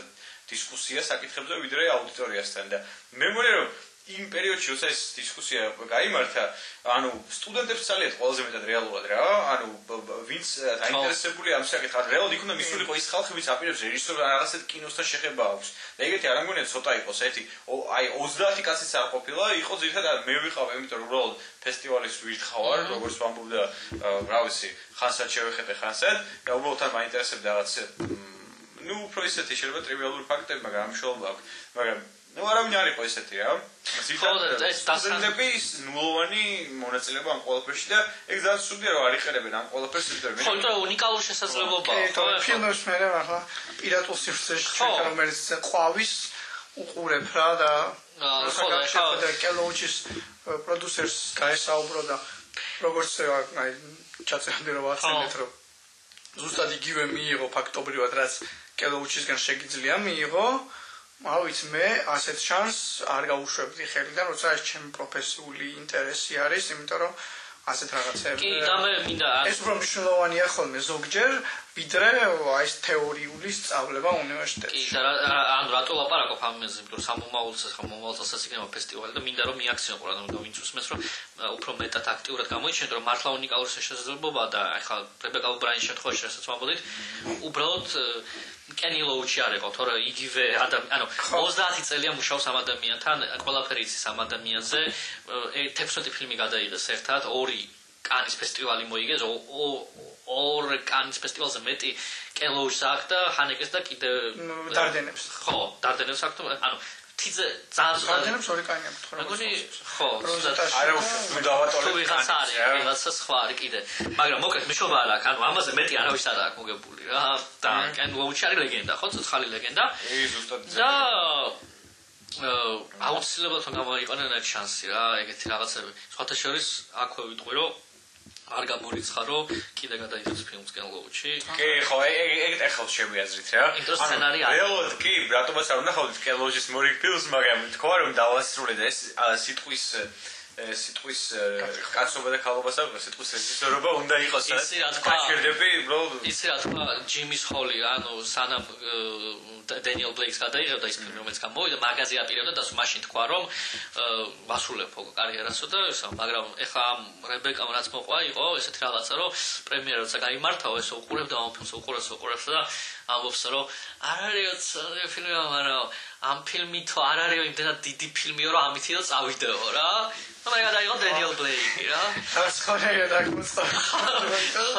დენიელ ბლეიკი ხო. სანდი ნამუშევარია. კი, კიდე კაი არ წავიდა, იმიტომ რომ დენიელ ბლეიკი არ გვექნებოდა. და ანუ რაღაც ანას კი არა, ანაუშაძის საშიშტედაზე თქვით, იქაც მანანა მეორე მანანაზე გადავა ერთად ფესტივალზე იყო ნაჩვენები თანებითვიშვილ და სიმონ გროსის ჩემი ბედნიერი ოჯახი არ ვიცი ნახეთ თუ არა. ისი არის, მე გრაფიკი კინოთეატრში. და მე მგონი აი დღეს ფიქრობდი მაგაზე რომ ოსკარზე რატო არ გაუშვეს? არა, ეგ სხვა თემაა, მაგრამ სანამ მაგ თემაზე გადავალთ იმაზე ვფიქრობდი რომ ნაკლებად ლაპარაკობდნენ პოსტ ამ ფესტივალის პერიოდზე მე მომეჩვენა რომ ნაკლებად ლაპარაკობდნენ ამ ფილმზე შეიძლება იმის ბრალი იყო რომ უკვე საშუალება ჰქონდათ ენახათ კინოთეატრში და ამიტომ ფესტივალზე ნაკლები ყურადღება მიეცა. არა და ჩემს აზრით ეს არის ერთ-ერთი საუკეთესო ფილმი რაც ბოლო 10 წელში გადაგვიღია კარგვინახავში. მე ნახე ძალიან მომეწონა. ფანტასტიკური ფილმი არის. აი ეხლა არჩევანი როდესაც არის ამ და იმ ფილმს შორის მე რა თქმა უნდა გავუშვებდი ჩემ ბედნიერ ოჯახს ოსკარზე. ჩემ ბედნიერ ოჯახი თემების დამუშავებით, გადაღებით, ყველანაირად თამაშით ძალიან კარგი ფილმია. ისა, იმიტომ რომ თან ჩემ ბედნიერი ოჯახი ეხება თემას, რთულ თემას, ძალიან რკინულ თემას, მაგრამ ამ ყველაფერს აკეთებს არა ტრაგიკულად, არამედ ანუ ბეროთ პროვოკატივია. რაღაცა და ინათესავება ეს ფილმები ერთმანეთს, იმიტომ რომ იქაც პირადი სივრცის არსებობასთანაა პრობლემა, იქაც რაღაცა ქალი რომელიც ბწყალებში განუდგა ოჯახს, როგორ იღებს ამას საზოგადოება, ხო, მაგრამ ყურე აქ თუ საშიშდედაში რაღაცა უფრო სტერეოტიპულად როგორც ვახსენებ არის ეს პერსონაჟი შექმნილი იქ იმასაც მანანაქვია, ამასაც მანანაქვია, ხო, ესეც დამხევა არის. ანუ ეს ნანა ექვთიმიშვილის მანანა სრულიად სხვანაირი პერსონაჟი არის, ანუ სხვა რაღაცებში იწყებს ჰარმონიის პოვნას და ჩემთვის ხო, აი იმის ევროპული კინო ჩემთვის ეს არის, რაც გააკეთა ნანა. იმის თქვა მინდოდა რომ ბევრად მარტივია ხოლმე ჩემი აზრით ტრაგედიის გადაღება ვიდრე კომედიის. ანუ ტრაგედია ცოტა ისეთია, მანიპულირებადია უფრო და აი ამ ორ ფილმს შორის სხვაობა იყო ტონებში. ანუ ეს იყო უფრო ღია, იგივე მსგავს თემებზე როგორც თქვი, მაგრამ და ექვთიმიშვილის ფილმი იყო უფრო აი light ფერებში გადაღებული, თან რო არ გუნდას, მაგრამ გაფიქრებს რაღაცებს და ეს უფრო მუქ ფერებში გადაღებული. მაგრამ ერთი რაღაცა არის, რომ შენ ახლა თქვი რომ ტრაგედიის გადაღება უფრო მარტივია ამ შემთხვევაში, გადაღება ანუ ამ შემთხვევაში პუბლიკა ხო და პუბლიკა რადგან ეს ტრაგედია ეს ფილმები ვიდრე როგორც იყო უფრო რა ვიცი რა ვიცი, აი თუნდაც თრილერი იყო ბევრად, ტრაგედია რა და მიუხედავად მაგისა, მაინც ანუ ჩვენთან ავტორებს ასე ვაკვირდები იუმორზე, რომელიც ასევე რთული აი უფრო თუ კარგი იუმორია და კარგი კომედია გადაღებული ბევრ ავტორიას მოიხვეწს ვიდრე სხვა ფილმები, მაინც უფრო პოზიტიურად და უფრო დარიხარისხის იუმორზე უფრო კარგი რეაგირებენ ვიდრე რაღაც თქვა უფრო მძიმე თემებზე და ასე შემდეგ. ანუ ძალიან სენსიტიური ავტორები ყავს ალბათ რა. და ისეთი დავარცხი. ქართულში დაგვრჩა რამე? კი რა, როგორ არ კაცო. შვიდი ფილმი იყო, სხვათაშორის რეკორდული იყო, მაგრამ ნამე იყო ხავაში. აი ეს ფილმი რომელთაც გავედით ხო, თქვენ ნეტავარასოდეს მოვიდეს საფხული. კოპერიძეს. და ნეტავარასოდეს მენახა ეს ფილმი. იმიტომ რომ არ ვიცი, ხა ლიტაგორას პოდკასტი კი არა და ის ნახე ვიდეო ჩანაწერი, სადაც ჩემი მეგობარი ამბობს, რომ ინტელექტუალური ტრეშიაო და ჯერ ტრეშის ინტელექტუალობა არ გაიშვას არსად. უბრალოდ ის ცოტა ოქსიმორონი იყო, ის რომ მოვისმინე ინტელექტუალური ტრეში. ნუ ტელეფონით გადაღებული ფილმია, ოკეი, არაფერი პრობლემა არ მაქვს ამასთან, მაგრამ აი რა უნდა და რეჟისორს ვერ მიხვდი, თითქოს უსასპენსო ფილმი უნდა და გადაიღო, მაგრამ თავიდან ისეთი სასპენსია შემოგდებული, რომ ეს სოფლიდან ბიჭი ჩამოდის, ცეკვის აკადემიაში თუ სადღაც უნდათ რომ მიიღონ, მაგრამ აი არალეგალურ ჩხუბებში ერთვება, მოკლედ და ბოლოს რაღაცა აკრობს ამ სასპენსს და აი მართლა სრული დომხალი იქნება ამ ფილმში. თან არის ძალიან დიდი ფილმი, 3 საათნახევრამდე არის, ხო და 2 საათი გავუზელი და ბოლოს აი ვფიქრობ და თუ დააბრუნებს რაღაცნაირად თუ მომხიბლავს წავალ მეთქი და დავრჩები მეთქი, მაგრამ ანუ არა 2 საათს მერე გავედი ამ ფილმიდან და დიდად არც მანაღლებს როგორ დასრულდა. მე არ მინახავს, შენს არ გინახავს, ხო ლუკა, ყველაფერი. ხანი ანუ ქართულ პანორამაში არის მაგ ფილმი ფესტივალზე მე არ მინახავს, თუ არ შეიძლება აუდიენსის შეშადო ფილმს. ევროპულ ფორუმის იმაში იყო. პროგრამაში ნაჩვენები. აი ხა ევროპულ ფორუმზე რო გადავხედოთ, ძალიან მაგარი ფილმი იყო. აკი კაურისმაკის იმედის მეორე მხარე, რომელიც მე მანამდე მქონდა ნანახი და აღარ წავედი, მაგრამ მეც მანამდე მქონდა. ძალიან კარგი ფილმია, ნუ ამ რეჟისორს თუ გიყვარს კაურისმაკი, კი, კარგი ფილმი. მე არ ვარ დიდი მოყვარული, მაგრამ ანუ როგორც კაურისმაკის სტილში არის, ხო, ანუ მე ვნახე მანამდე ბათუმის ფესტივალზე იყო ნაჩვენები. თავიდან რაღაც ფილმები გამოგვაყოფინა შენ სამ ფილმია და პრინციპში რაც ვთქვით იმაზე ვილაპარაკეთ, მაგრამ ვილაპარაკია Forbidden Room-ზე ახლა. ხო, შენ ძალიან გინდა, მაგას ვილაპარაკეთ. ჩვენ არ მინახავს და გაიყო, აბა ვიცი. ფილმი არის როგორც ანუ ძალიან კარგი იყო, თუ კარგი თუ ისე კარგი, საშუალო კარგი. არა, ეს ძალიან კარგი ფილმი იყო, ერთ-ერთი ყველაზე კარგი დრო ატარე ამ ფესტივალზე, მოდი ესე ვიტყვი, რა დროს ტარება თუ შეიძლება იცოდოს იმას. პროგრამაში იყო. ეს კანადურ ანუ გაიმედინე უკვე სახელმოხვეჭილი რეჟისორია და ამ შემთხვევაში ეს ფილმი გადაიღეს გაიმედინმა და ევან ჯონსონმა რა. ამ შემთხვევაში Q&A-ზე იყო ჩამოსული ევან ჯონსონი, ძალიან კარგი ადამიანი. და საბოლოო ჯამში ფილმი იყო ძველი ფილმები, აი დაახლოებით კინემატოგრაფიის აღორძინებას აიწყებოდა და კინემატოგრაფიის ზოგადად რომ იქცეოდა რაღაც სტანდარტებში, მაგვეში დაიკარგა ძალიან ბევრი ფილმი, დაიწვა, ანუ გაფუჭდა და ასე შემდეგ. ბევრი რაღაც გინეს მე ამ ფილმისთვის ამ ყველაფერზე დაყრდნობით დაიწერა 80-დან 100-მდე სხვადასხვა სცენარი რა, რაც უნდა გადაღებული იყო და ფილმი არის მატრიოში კაიდიაში ესე რომ ვთქვათ, იმიტომ რომ თავიდან რაც იწყება ვთქვათ, იხსნება ერთი, შემდეგ იხსნება ქვევით უამრავი ის არის ჩაშლილი, სხვადასხვა ისე ანუ რაღაც როგორ ვთქვათ რაღაც სიზმარში და ასე შემდეგ, ანუ დაუსრულებელი ინსეფშენის სცენარი რაღაც რა. და ანუ კადრები არის იდეაში რაღაც მიზღუნები არის სხვადასხვა დაკარგული ფილმებისადმი, რომელებიც უბრალოდ გადმოცემით ვიცით დღეს რა არის და აღადგინეს რა შეიძლება ყოფილიყო რა. თამაშობს რაღაც შესანიშნავი რაღაც კასტი, ანუ შაულტა რემპლინგიც თქვი, უდოკი თამაშობს, ამალერკი თამაშობს, ჩერალდინა ჩაპლინი თამაშობს და კიდევ ვინ აღარ რა. ანუ სერიოზული კასტია რა. და ბიუჯეტი არის ძალიან მინიმალური, მაგრამ მოახდინეს ყოველთვის მობილიზება და შექმნეს ეს ფილმი და ნუ სული სიგიჟეა რეალურად რა.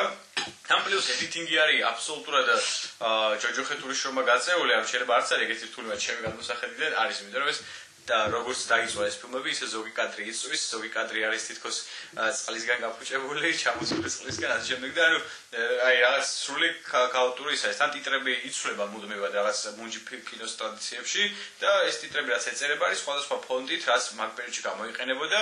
ნუ რაღაც დიდი ის არის რაღაც კოლექცია და კომპილაცია არაზოს გამოსული ფილმების რა, ანუ სასაფლაო არის რეალურად რა.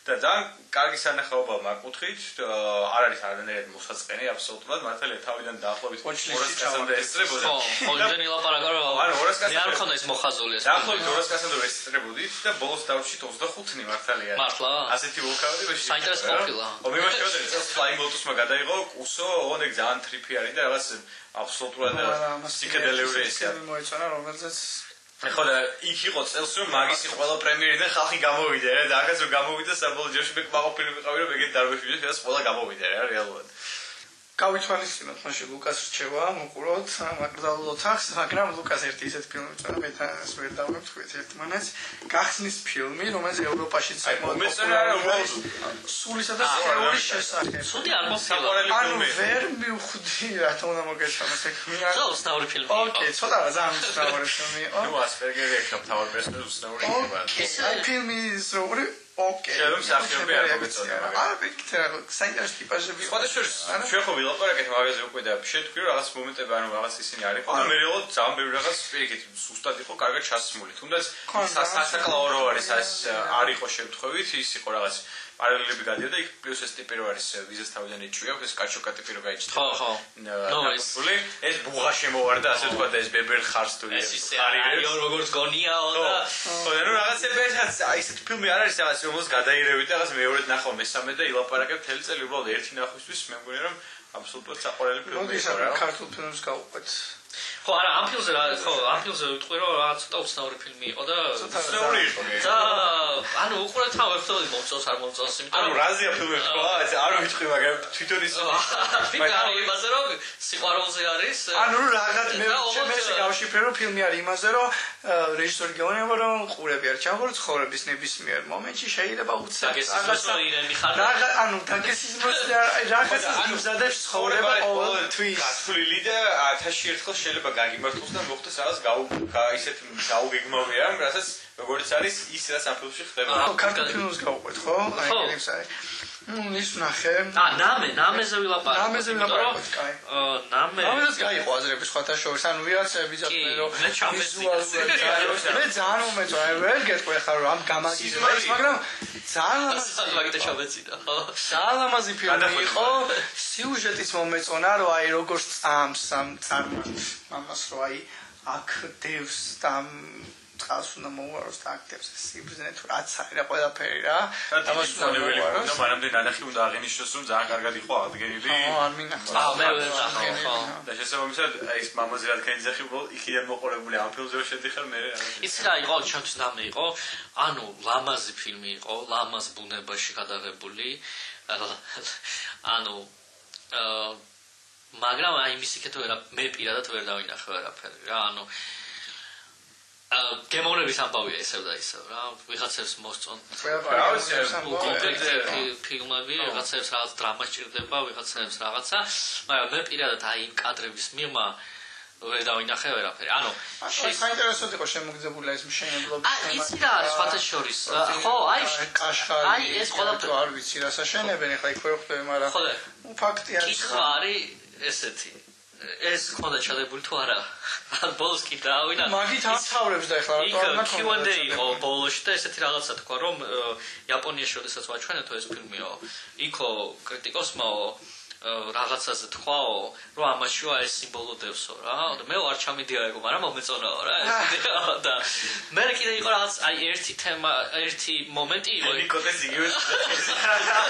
ხოდა ის როგორი მომენტი იყო, ერთი სცენარი რაღაცა აი ეს ქარხნების რაღაცის ხმარო ისმის და ბენზური წყალი რო არის რა და იგივე გერთვება ეს თემა რომ ვა ეკოლოგიის თემა ჩართო და რაღაცა და რაღაც გონია და მაგრამ მე ამ კი ხო პასუხის მე ეკოლოგიის არა უფრო რაღაც შერყნის ისა ხო აი მე თქვა ეს რაღაც რომ ეს თევზი იმტოკდებაო რომ ეს გოგო კარგავთ შეგობიშო მაგრამ თქოს ესაო რომ უბიწობას თუ რაღაცა ამას კარგავსო მაგრამ აი მე უფრო მინდოდა რაღაც უფრო ეს თემა შევეკეთა არ იყო შეიძლება ან რაღაც ანუ როგორი არის მთავარი პერსონაჟი წარმართი რაღაცნაირად წარმართული ფილმი არის რა და ჩემთვის ძალიან ანუ ძალიან ვიცი ამ ყოველ შემთხვევაში კი არა სულთან ნამდვილად არ იყო მაგრამ ვიღაცებმა თქვა ეს რომ ეს არის ბოლო წლეული საქართველოში საუკეთესო ფილმი და რაღაცა ეხლა ეს ზედმეტი ის მომენტი მასე არა მაგრამ რეალურად ძალიან საინტერესო არის თავის ისე აი ამ ფილმის გადაღება. ვაპირებ რომ კიდევ ერთხელ ვუყურო, იმდე კინოთეატრში. ძალიან საინტერესო ამ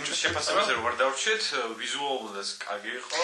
კი, ეს არის ბოდიშო გასწყვეტინებ იმ დღეს იყო ეს კვირა დღეს იყო მე გამეორე ჩვენებაზე ვიყავი და 4 ფილმი ვნახე მაგ დღეს და შეიძლება ენერგიის შენახვაც მინდოდა რა თან ჰანეკე იყო მაგ დღეს დელტორო იყო და შენი სახელი დამიძახე ყველაზე მაგარი ფილმი რაც ამ ფესტივალზე იყო ერთხელ უნდა თქვა ხო საკონკურსო ფილმებზე არ ვილაპარაკია გარდა საშიშტედას რომელმაც მოიგო ქართული სექციის ის ხო და უცხოური მოიგო შვედეთის ფილმმა ნახა ესა ნახა კი არა ორნები ნახე ნახე და კარგი ცუდი არ იყო კაი ფილმი არის ანუ სამს ყველა სადებიუტო ნამუშევარი იყო ესეც აღნიშნო იცი რა ხო ყველა ანუ ეგრე არის ხო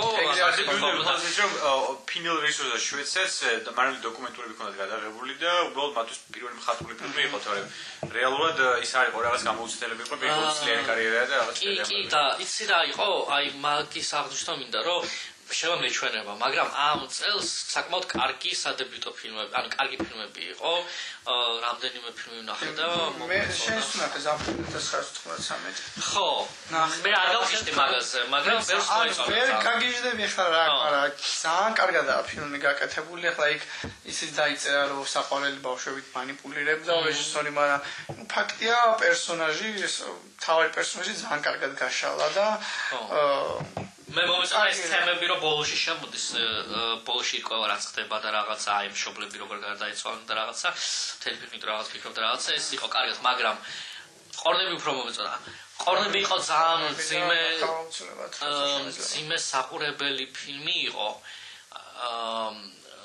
დან დასაწყისი ცოტათი ისეთი იყო რა ცოტა ჩართვა გინდოდა ყოველში მაგრამ ბოლოში ისე აწყო ისე გითხრა რაღაცეები ანუ თემა არის ესეთი რომ სოფელში ვითარდება შვედეთში 70-იან წლებებში 60-იანები ეხა არ ვიცი აი რამდენად აქტუალურია ეს თემა მაგრამ მოკლედ იმ პერიოდის თემა როდესაც აი ეს კიდევ ვიღაცები სოფლებში არიან დარჩენილები და ძიმე შრომა აქვს ეს мама არის რომელმაც მე იყო ფილმში ძალიან ბევრი რაღაცა მსხვერპლი შეწირა იმისთვის რომ და თავის ოცნებებზე უარი თქვა რომ ემუშავა მანდ და ეს შეენახა ეს ფერმა თუ რას ქვია და ამის შვილი რომელიც არ არის დაინტერესებული ამითი მაგრამ მამის თელი ცხოვრების აზრი არის იმაში რომ გადასცეს ეს გადასცეს და მე ეს თავდება ეს პერსონაჟი რომ ტყუილად უცხოურია თუ რაღაცა და ესეთი ისა და ძალიან ძიმე ფილმია მაგრამ კარგად აწყობილი არის და საყურებლად არ არის სასიამოვნო. რეჟისორი ძალიან ვორკაჰოლიკი ტიპი ჩანდა იმ იქნება გამიგრა სილაპარაკა რა, ანუ ძალიან მკაცრი რუტინა აქვს, არა ეჭვის არ ეპარება. და ის ხუმრობა რაც თქვა იმაზე რომ შუმობით ხრაო, რა გერჩევნია ოქროები და ბრილიანტებიო, კიდე რაღაც დამადების ყოველდღე და ეს ფილმის Ravens-ი რომ დაამთავრაო რა და მე ვთხარი რა თქმა უნდა შულდო იქნები ყველა ოქროები და ესენი რა ყოველდღე მექნება დამადების დღეს და 1000 Ravens გადავიდა და კანად ისა ერთ საკონკურსოებზე უჩებით საკონკურსოებზე არა მე მინდა თქვა არა კიდე არის ხო ვარდნა ვნახე მარინა სტეფანსკას უკრაინული ფილმი სული კოლაფსი ცუდი იყო საშინელება ანუ არ ვიცი რა ბოლოს ანუ უკვე ძალიან კომიკური გახადა მთელი სიტუაცია რა და არა და ძალიან ისეთი თემები ქონდა შემოჭრილი და არ ვიცი ვერ დამუშავა არა ბოლოს ანუ გადაობა დავიწყეთ უკვე ფილმზე რა რომ როგორ უაზროდ კლავენ თავარ პერსონაჟს აი წარმოუდგენელი იმის შენახე მე მგონი ერთად ვიყავით ისრაელური ფილმი იყო კი ხარაჩოები იყო იმაში კი საკონკურსო იყო შენელი ფილმი იყო სხვათა შორის ნუ არ გავგიჟდი მაგრამ ხონდა რაღაცები ბოლომდე არ იყო დამუშავებული გაუკლელისები კარგია რომ სკოლის სისტემა ის ფილმები თუ შაბათ-კვირას არ შეავთვლით რა იმიტომ რომ თქვენაც დაღეთ მე არ მინახავს მე ასვარეთ მე არ გინდა ხო ეხლა რეალურად 130 ფილმი იყო და საერთურია დაამტყია აი ის იყო რა ვიცი რაც არა და შენ რაღაც ცოტა ისეთი ხაზი აირჩიე ხო კარგი ხაზი ქონდა ზეგადაღებული აი მაგალითად ეს დემონები იყო ფილიპ ლესაჟის ფილმი ეს იყო დემონები ნახე მაგრამ პროგრამაში მაგრამ აი ბავშვის რაღაც სექსუალობის გამოსწორებაზე რაღაც პედოფილიას რაღაცებზე არის და პლუს ნუ ჰორორია თრილერია რა და საერთოდ ჯერ შეგე ძალიან ნორმალური ფილმი იყო და საყვარელი ფილმი იყო, თუ არ გავითვალისწინებთ, ძალიან ძიმე ამბები ხდება მაგ ფილმშიც რა. უბრალოდ გადაღების თვალსაზრისით სად დენიკოტე, სად ფილიპ ლესაჟი აბსოლუტურად სხვადასხვა მხარეს გაიან, მაგრამ ამ ფილმს თავის ღირსებები აქვს.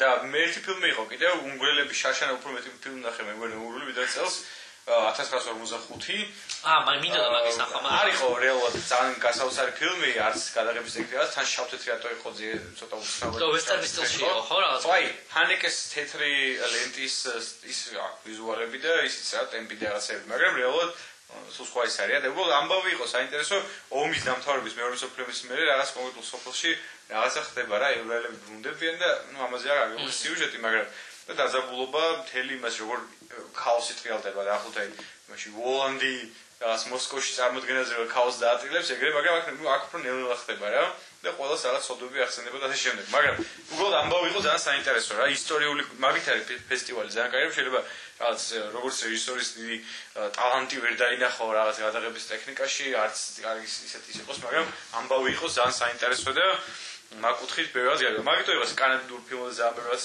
კანადის ისტორიაზე ბევრი არაფერი გამიგია, მიუხედავად რომ კანადის ასოციაცია, მაგრამ კანადურ კინოზე და კანადურ სტილზე და ვიზუალურად როგორ ხედავენ თავის ქვეყანას, საკმაოდ ის იყო რა. კარგი. გამოცდილება მაგუთხით რა. ხო, აქვე ის დასანანი იყო რომ წინა ფესტივალებზე მახსოვს რომ იყო ამერიკული, ანუ ყოველსაღლებია ხოლმე, მაგრამ იყო ხოლმე რაღაც რამდენიმე. ეხლა იყო მე მგონი მარტო დელტორო ამერიკიდან. ქეროლი იყო შაშან პრინციპში. რამდენიმე 5-6 ფილმი იყო ხოლმე რა, ეგრე მახსოვს მე წინა ფესტივალებზე. წელს მარტო დელტორო იყო. ეს არის საქმეა პარიზიორ კი არა როგორც მოგევინც მოიგო მაგ ფილმზე ვთქვა. ეს არის ანა ესეთი მოკლემეტრაჟიანი ფილმი იყო კიდე ქართული რომელმაც აიღო ეს პრომეთე და მართლა ვთქვათ ვერ მივხვდი, იმიტომ რომ ძალიან არ მომეწონა ფილმი. მე არ მინახავს და მომეწონა 8 წუთი სხვათაშორის, ანუ მაგ ეს ფილმი ვახსენებ, იმიტომ რომ წელს ძალიან დიდი აჟიოტაჟი შეიქმნა ფილმის გარშემო, ჩემ რამდენიმე ძალიან კარგმა ნაცნობ მეგობარმა გადაიღო სცენარი დაწერა და ასე შემდეგ და ძალიან ისე ხილად ვიყავი რომ ამ ხელა ჯილდოების და ამ ხელა სიყვარულის და ჰაიპუის შემდეგ რო არ მომეწონოს მეთქი ამ სექტას გაუძლევს მაგრამ მომეწონა.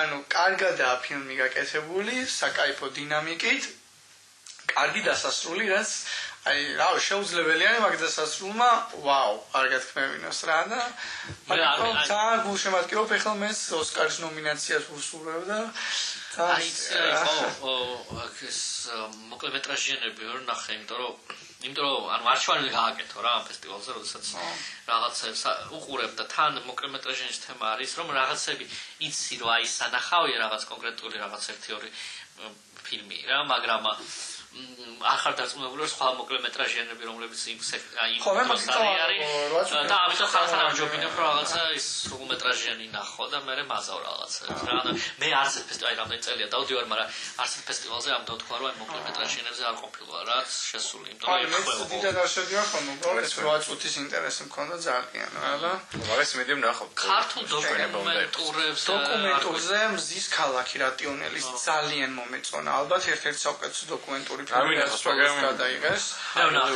ნახე ბათუმში ნახე ისევ და ისევ.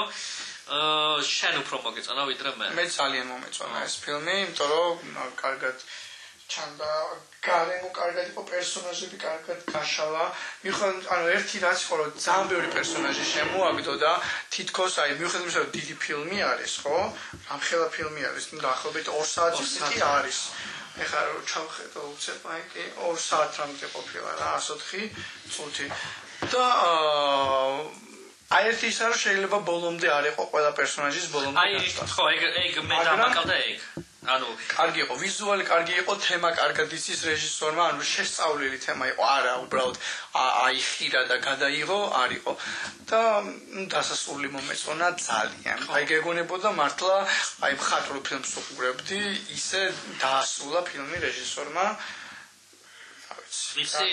მე ანუ ისე და ისე კარგი ფილმი იყო უფრო მომეწონა ვიდრე არ მომეწონა მაგრამ არ გავგიჟდი და ანუ აი რაც დამაკლდა იყო ის რომ პერსონაჟების უფრო მეტად რაღაცას ველოდი რა გავითარებას და იმდენად ვერ გავითარდნენ. ანუ პერსონაჟებიდანაც ახლა სხვა შემაგალითად ის მუსიკოსი ვინც იყო ძალიან კარგად განვითარდა და ბოლომდე შეკრა ანალოგიურად შეიძლება ითქვას ის მე-18 მსახიობი რომელიც იყო ხო ერთი აი ეს მორბენალი გოგოები ხო შეიძლება ვერ განავითარა ანალოგიურად ის ბიჭი ვინც მუდმივად ანგრევს ხო ამ იმას ანუ თან მე მომეწონა ის რომ ესენი სხვადასხვა რეალობას ითავსებენ იმის გამო რომ ეს ერთი პროფესია ანუ ეს ერთი ცხოვრება არ ყოფნით რომ ჭალებში ხილსეულად იცხოვრენ ხო ანუ ფინანსური პრობლემებიდან გამომდინარე ასე ამის გამო რომ ის მე-18 როცა ამ ძალიან მძიმე სამუშაოს მორჩა მიდის და თეატრში მუშაობს ხო შემდეგ და იქ პატარა ქალაქშიც კი შეიძლება დრო და იმის ენერგია არ ქონდეს რომ სახლში წავიდეს და იქ დაიძინოს და თეატრში იძინებს და ძალიან საინტერესო იყო რა ყოველი ამის გამო არ ვიცი მე ამ რეჟისორის პირველი ფილმი არის თუ არა მაგრამ ფაქტია რომ ჩემთვის ძალიან საინტერესო რეჟისორი გამოჩნდა ქართულ კინოში დოკუმენტური გოგიტას ცხოვრება ნახე კი მე ადრე ვნახე გოგიტას ცხოვრება სინედოქზე ვნახე და ძალიან მომეწონა ვერც მაშინ ნახე და ძალიან მითხესო ძალიან კარგია ზოგადად ჩემთვის ლევან კოხაშვილი დღეს ქართულ კინოში ჩემი საყვარელი აი თუ შეიძლება ერთი გამოვყო ეს არის და ის დოკუმენტური ფილმებიც მომწონს ხატრული ფილმებიც მომწონს მე საერთოდ ვფიქრობ რომ ეს შემთხვევითი პაემნების ძალიან დაუფასებელი ფილმი არის ჩვენში შემთხვევითი პაემნები ასე მგონია არის მგონია რომ ყველაზე კარგი ფილმი არის რაც გადაღებულა ბოლოს სხვადასხვა ამბო ვიღაცა მითხრა ვიღაცამ რომ ძალიან გავითარდაო ანუ ქუჩის დღეებიდან შემთხვევით პაემნამდე ძალიან სხვა დონეზე არის კარდინალური სხვაობა არის მიუხედავად იმისა რომ არ იყო ცუდი ფილმი არის მაგრამ აი მე ვამბობ ხოლმე ესეთ რაღაცა შემთხვევით პაემნებში სიუჟეტი ძალიან კაი ხრობა ყველაფერი კარგია და ესეთი იუმორი არ ვიცი ხა შეიძლება ძალიან ეს საკრალურ თემას შევეხო მაგრამ მე პირადად ან სისფერმთებში რომ საკვანძო ფრაზებია ხოლმე აი ესეთი სახასიათო იუმორი პირველად დავინახე სხვა ქართულ ფილმში და ეს ხო შემთხვევითი პაემნები იმიტომ რომ სამჯერ ვნახე ეს ფილმი და აი სრულიად სხვადასხვა რაღაცებს აფიქსირებ და იმდენად მაგარი ან ყოველ ჯერზე აღფრთოვანებით უყურებ ხოლმე ამ ფილმს ძალიან მაგარი ნამუშევარია მე ვფიქრობ რომ იმაზე გაცილებით კარგი გამოუვიდა თქო ვიდრე ჩაფიქრებული ქონდა გოგიტას ახალ ცხოვრებას იქოს ეს რაღაცა რაღაც სხვა სიღებდა სხვა იმას აპირებდა გადაღებასო და მე ეს პერსონაჟი იმდენად მოეწონაო ეს ვინცაც არ მე არ მაგდანა გოგიტა კი ადამიანი რომელიც ახალ ცხოვრებას ხო რეალურად მე გადაერთო სრულად შეცვალა ეს კი მე ვფიქრობ რომ ცოტა თვითონ მოახდინა ზეგავლენა პერსონაჟზე ანუ ამ რეალურ პიროვნებაზე და ცოტა ალბათ უხეშად კი არა ბრჭყალებში რო ვთქვათ იძალა და თავის პერსონაჟზე რომ ძალიან კარგი ფილმი გამოსვლოდა იმიტომ რომ მე მგონი ერთ-ერთ შეხვედრაზე თქვა კიდევ ასე რომ გოგიტას რაღაცებს ურჩევდა როგორც მეგობარი რაღაცა და შეიძლება მის მარჩევებმა მოახდინა ანუ რაღაცა ხელოვნებისთვის გააკეთა ესეთი თვითონ შექმნა დოკუმენტური პერსონაჟი შექმნა როგორც შეიძლება მხატვრული პერსონაჟი. არ ვიცი, მაგრამ ფაქტი არის ფილმად ძალიან კარგი გამოუვიდა, მე ძალიან მომეწონა და ხო, ეხლა სხვა კარგი ფილმებიც იყო სხვათა შორის დოკუმენტურ კინოში, აი სოლდაგარი, მშვენიერი ფილმი არის. დოკუმენტურებიც ძალიან მომეწონა და დიდუბე ბოლო გაჩერება, ესეც მომეწონა, ორი ფილმი ეს თევნილი ქემი. მისტერ გაგავნახე ერთადერთი დოკუმენტური. ორი დოკუმენტური ნახე, მისტერ გაგავნახე და ნახე ნორილსკზე იყო ნიკელის და თვარის თვარე რაღაციდან ნიკელის თვარე, ხო? ნიკელზე და ყილის, ხო. ესე იგი მისტერ გაგა იყო დოკუმენტურზე გეტყვი მე. ხო, მისტერ გაგა იყო კარგი ამ ისრაელ მოცეკვავეზე, რომელიც დღეს უკვე ხელმძღვანელობს იქ. კარგად გადაღებული იყო ზოგადად. თან თემაც იყო ამის, იმიტომ რომ თემა იყო ისეთი, რომ ამ კაცს ისეთი საინტერესო გვაქვს მართლა და მე ახლა რაზეც მუშაობს ამ პროექტებზე სხვანაირია განსხვავებულია და რა თქმა უნდა ვიზუალურად ახლა ამას რო ვუყურებ, მომგებიანია.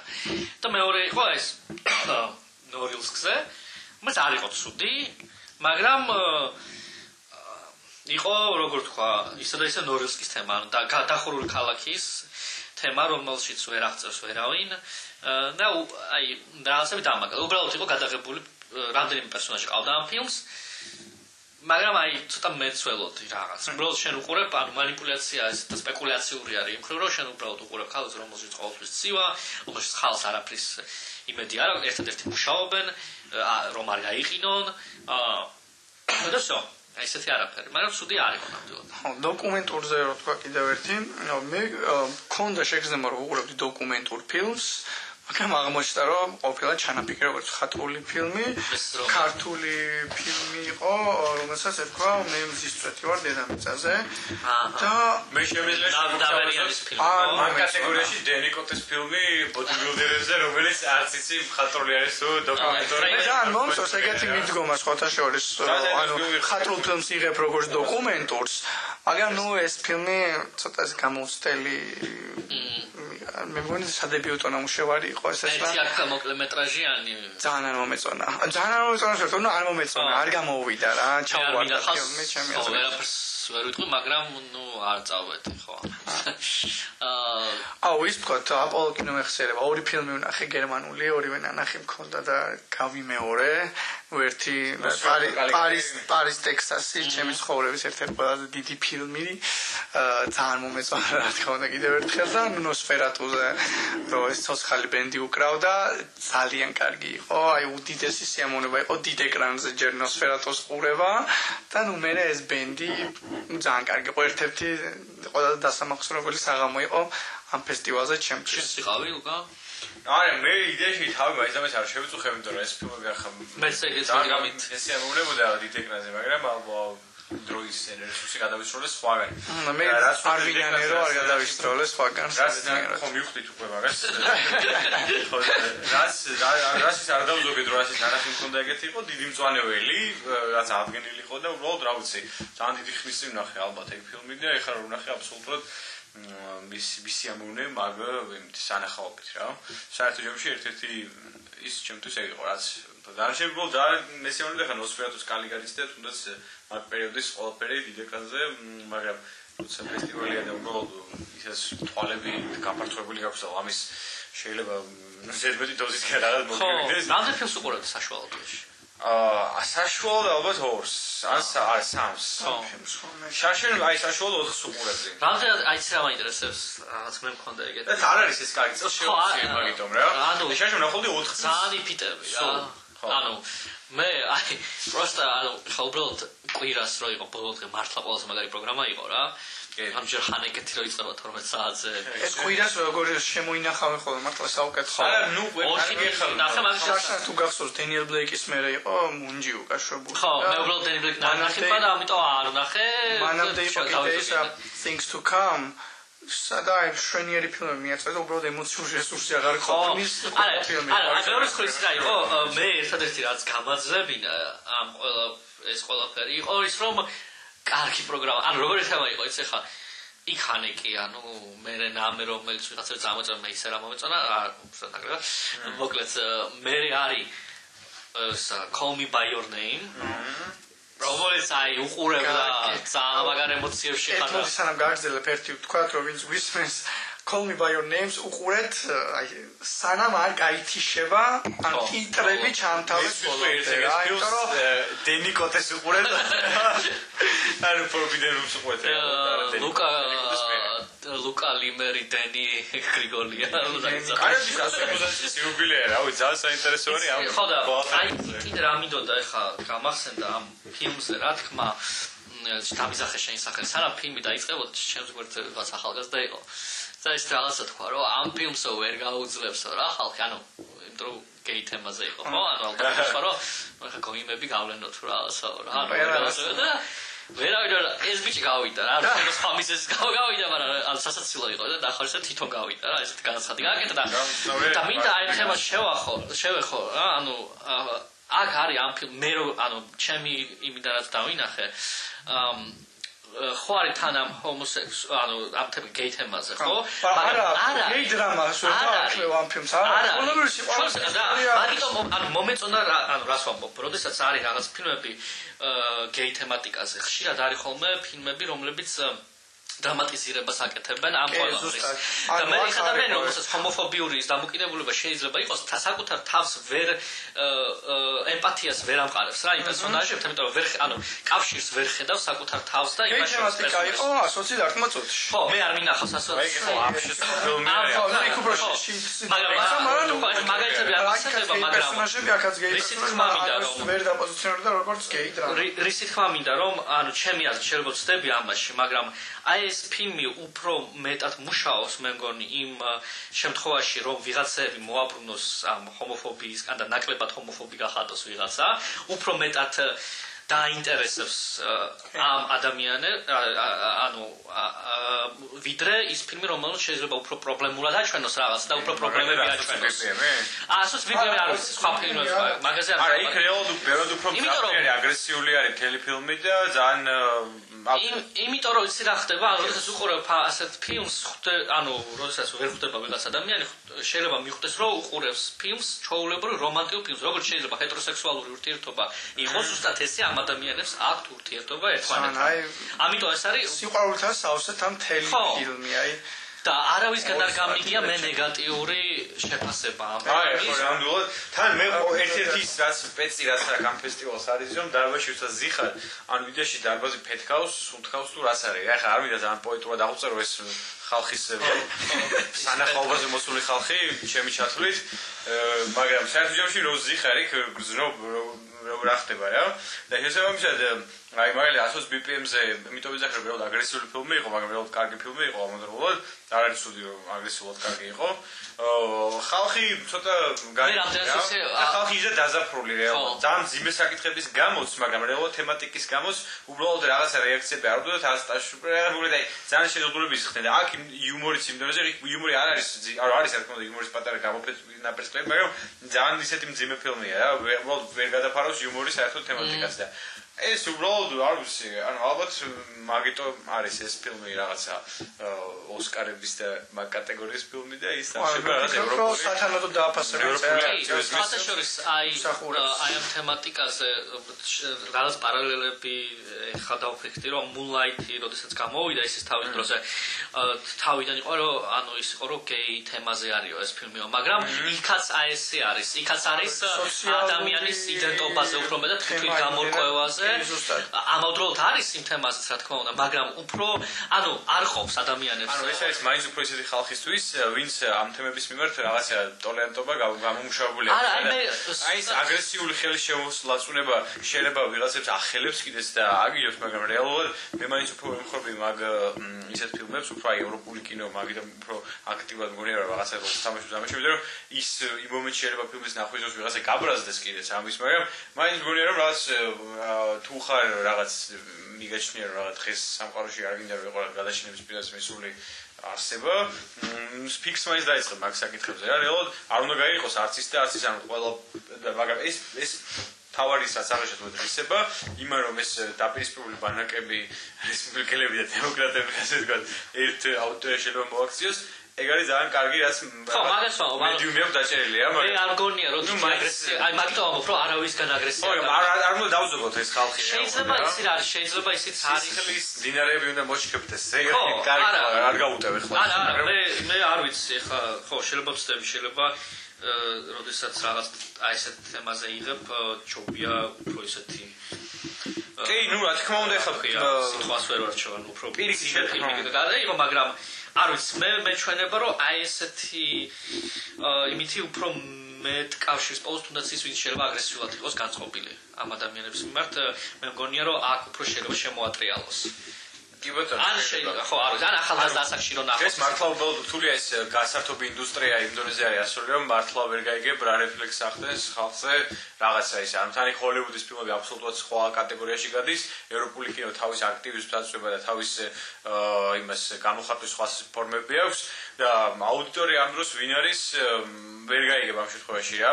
საერთოდ მაინც სანახაობა ну ისეთი არა ევროპული კინოს სანახაობრიობა სხვანაირად განმანათლებლურია ვიდრე ისე კარგი დავსვით ეხლა მემორი რაღაცა შევაჯამოთ ხო ანუ იმის სამიდოდა ხო და მე იყო ანუ ეს ფილმი ეს გადასარევი ფილმი და მე იყო დელ ტორო ანუ ამიტომ რაღაცა შეიძლება სუსტი ფილმები რო ყოფილიყო ვერ შემორჩენილიყავი დელ ტოროს კარგი ხასიათზე ვიყავი და ამიტომ დავზოგეთ ალბათ შეიძლება უფრო ნაკლებნაირზე ვიყავი კარგი ფილმი იყო რეალურად ეხლა საზღვრში კი არ ცუდი არ იყო უბრალოდ ისო და ისო არის ისე ვიღაცებმა თქვეს რომ და ეს იყო ყველაზე კარგი ფილმიო შეიძლება არა დანახი ეს დამიზახე შეიძლება არ შეგაქვს მისტერ ლონგი არა გიკებმა უფრო ისინი ნახეს დელ ტორო იმიტომ გიკები სუპერს რა დარვაზი გიკებით მოსავსე დელ ტოროზე ნამდვილად გას გასაკვირია კარგი შევაჯამოთ ანუ ფესტივალი კინო ანუ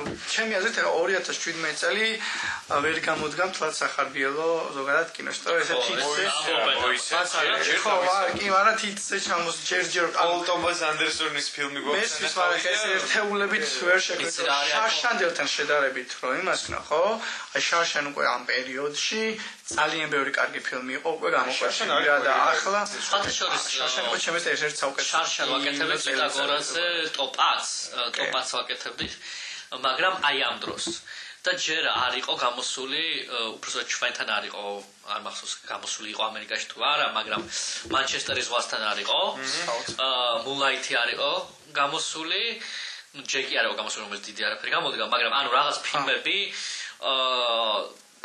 რომლებიც საუკეთესო ფილმები აღმოჩნდა წლის არ იყო გამოსული ამიტომაც წელსაც შეიძლება ისე და ისე ველოდები რაღაცები ძალიან კარგი ფილმი ანუ რედაგერუგისგან არავინ არ ელოდა რაღაც ისეთ საოცრებას არა და ძალიან კარგი გემოვნება აქვს ადამიანს ანუ რა ამბავი არის იცი რომ შენახე თუ შე არა უბრალოდ მონიტორი ხო და ეს კოლევას ვაკეთებ ეს მანამ გამოვა ფილმი და მაგ მაყოფილი არა ესე იგი გაიგოს ეს იყო რაღაც კარგი ფილმები ხა შეიძლება სასწაული წელი არა სასწაული არც წინა წელი არ ყოფილა და არც ეს წელი მართლა კი იყო სასწაული წელი იმიტომ რომ ნახე 30-35 ისეთი ფილმი რომელიც აი ტოპ კატეგორია იყო. ნუ ეგრე 99 წელს ვაფშე ძალიან გალანტი ხა 99 ხო 15 ტოპ ფილმი, ტოპ შეიძლება იყოს რამდენიმე დიძე ჩამოსასვლელია. ბევრია. კაი. ხარეს საფუჭებს. ნახოთ გამოვა. მე მართლა დიდი მოლოდინი მაქვს. კანზეც კაი სელექცია იყო შარშან ოსკარზეც და ესე კანის ბევრის ფილმი არის იყო კანზეც არა ჩამოვიდა კანიდან იმათმაც აქაც არ გვინახავს ლანთიმოსი არ მინახავს ჩემი რეჟისორი და იუნასობა კანზე იყო ფათი ხაკინი რომელიც მე მიყვარდა ადრე ხო მე ჩავარდნახ ქონდა რაღაც პერიოდი მაგრამ ეს წლევანდელი ფილმს აქებენ სოფია კოპოლას აქებენ სოფია კოპოლა არ მინახავს ანუ ზვაგინცევი ვერ ნახე ჯერ ზვაგინცევი ნახე და ნორმალური კარგი ფილმია კარგია უფრო. კარგი მე მომეწონა მოკლედ. ზვაგინცევ დიდად არ ვიცი, მაგრამ ეს მომეწონა. იყო რაღაც კარგი ფილმები იყო მე მგონი წელს, მაგრამ ხო, აი რაღაცა. ის როგორი ფილმი, აი ათეული რო შეადგინო, გეყოლება მე-15 ადგილის ფილმები. აი და ტოპ 5-ში მაგრა გაგიჭირდება რა. აი პირველი 2-3 ვის მისე აი ჭირს რა. მე როგორ წესი ანუ ამ წელს ვაჯამებ ხოლმე ესე მარტისკენ უკვე აი ჩავლილი რო არის ოსკარების ის ყველაფერი და აი ფესტივალის თემა გაგვექცა ხო ფესტივალის ისიც შეგვიძლია თქვა შეჯამების სახით ორგანიზების ხრივ როგორი იყო. მე მომეჩვენა წელს შედარებით წინ იყო წასული იყო ნამდვილად აბონემენტი დაამატეს რაც კარგი იყო მაგრამ ძალიან ლიმიტირებული რაოდენობით იყო და ეს არ იყო კარგი მან ბევრი ფაქტორია ვიდეოში რაც ითქვა ლიტაგორას ვიდეოში რომ ტიტრები ისო პრობლემა არის აი იგივე რაც შეგვიქნა ჰანიკეზე რაც ვახსენეთ რომ ის ტექსტები რაც იყო ფილმში ფრანგულენოვანი ეგ არ იყო თარგმნილი და ანალოგიურად რუბენოს პლუნდის კვადრატზე იყო მარტო ქართულენოვანი ტიტრები იყო როგორც მახსოვს ინგლისურენოვანი ხო იქ მე იყო და რაღაცები წერდა Facebook-ზე რომ ტიტრები არ არისო და გაქცეული იყო ხო რაღაცა ხო ეს პრობლემები ხო იმედია გამოსწორდება ეხლა ხან ხა ცუდზე აპელირება მე რასაც ვადარებ წინა წავიდა ფესტივალის ორგანიზების თვალსაზრისით მე რასაც ვადარებ აი მაგალითად ისეთი ხალხი აკეთებს მაკულობას დაგვიანებები გამოსწორებული იყო შეიძლება იმ ფილმებს რომელსაც მე შევდიოდი მაგრამ იმებს ნაკლები დაგვიანებები იყო დელტოროს თუ არ ჩავთით რომელიც მაგრამ აი სხვა დაგვიანება თითქმის ყველა ფილმზე იყო ჩემი კი იყო მაგრამ მე მახსოვს წინაწლები როდესაც კიდევ უარესად იყო საქმე რა ანუ ეხლა იწყებოდა მე უმეტესობა ფილმზე რასაც შევდიოდი 10 წუთი რომელსაც არ ვთვლი ეხლა დაგვიანება თვითონ მაგრამ იყო შარშანა სადაც ნახევარი საათი იყო ხოლმე სტანდარტული დაგვიანება ხო და ადრე მახსოვს რომ უფრო მეტიც და თან ჩოლობრი მოვლენა იყო ასე რომ აი ხა გაწევის გაიგო ეხა 2 საათი 12 საათიანი 2 საათიანი 4 საათიანი ფილმების განშორება რაც არის რა ის ქრონომეტრაჟი რაღაცებს ასე დიდი აქვს უფრო 4 საათიანზე გადანაწილებული მაინც ისე არის რომ რეალურად 10 წუთის დაგვიანება იქ ის რა არის ხო აი პრობლემა იყო როდესაც ამირანიდან რუსთაველში უნდა გადავიდა რუსთაველში მაგიტო ჩამორჩი მისტერ ლუქსი ხო მისტერ აი ერთი დღე ვიყავ მთლიან რუსთაველში მე ესეთი ხო მთლიან მანდ ვიყავ და სამი ფილმი ნახე მეგონი მაგდას მაგრამ კიდე ის ამაინტერესებს კინოსახლის იქ იყო შეხვედრება რა ხო არ არის ყოველთვის გამოყენებული თუნდაც გაარემონტეს იმიტომ ძალიან კარგი დარბაზია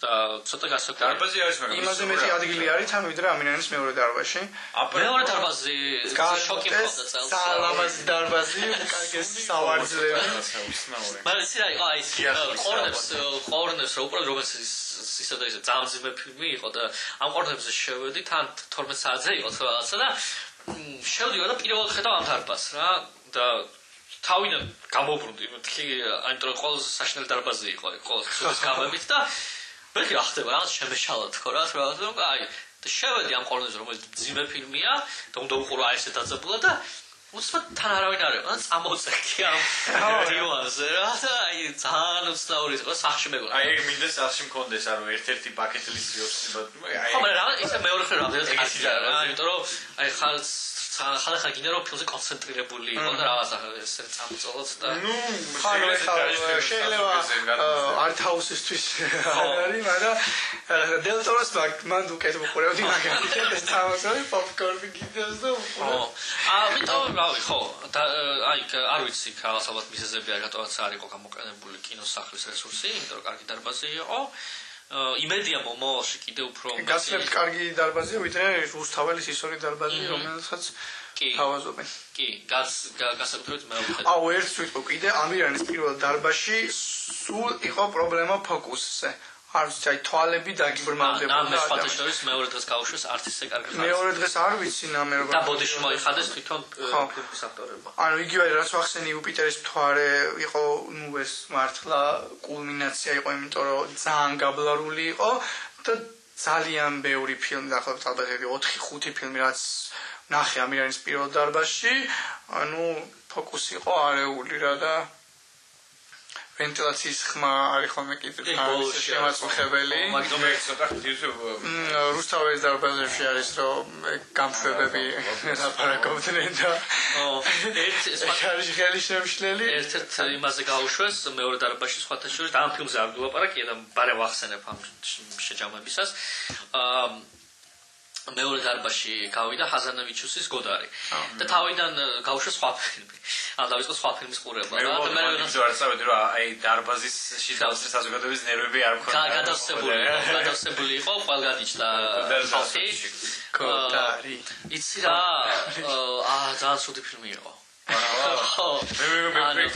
მე აი ნახე შაშან ფრისლანგის ფილმი იყო კატასტროფა წელს გოდარზე ფილმი კატასტროფა ხო იცი რა გოდარი არის ანუ იცი რა ან მე არ ვიცი გოდარი არაფერს არ ანუ ესეც სულ ანუ მე გოდარს არა არ გიჟდებ ჩემს საყვარელი რეჟისორი არ არის მაგრამ არც ვიცნობ იმდანაც მაგრამ ძალიან კარიკატურულად ყავდა ჰაზანოვიჩუს გამოყვანილი არ არის ხალხად ეგრე ასაგდები კაცი რა არა რა ასაგდები კაცი ეს შეიძლება ვუყურო ფილმს შეიძლება მაშინ აიგდეს არა ლუი გარე თამაშობდა ძალიან კარგად მაგრამ და იყო ამის გადაობები ამაზე გადაობა რომ აი როდესაც აი ეს ფილმები ცნობილი ფილმები რაც გადაიღო და მერე უკვე რო შეიცვალა ეს პროფილი და უფრო ვითომ პოლიტიკური მასში გადავიდა ანუ თან ვითომ ეს არის მისი განშორება კინოსთან თუ რაღაც ეგრე იყო ნაჩვენები და იყო კომედია და ძალიან კარიკატურული პერსონაჟია. გასაგებია რომ იქ უთანხმოებები ქონა და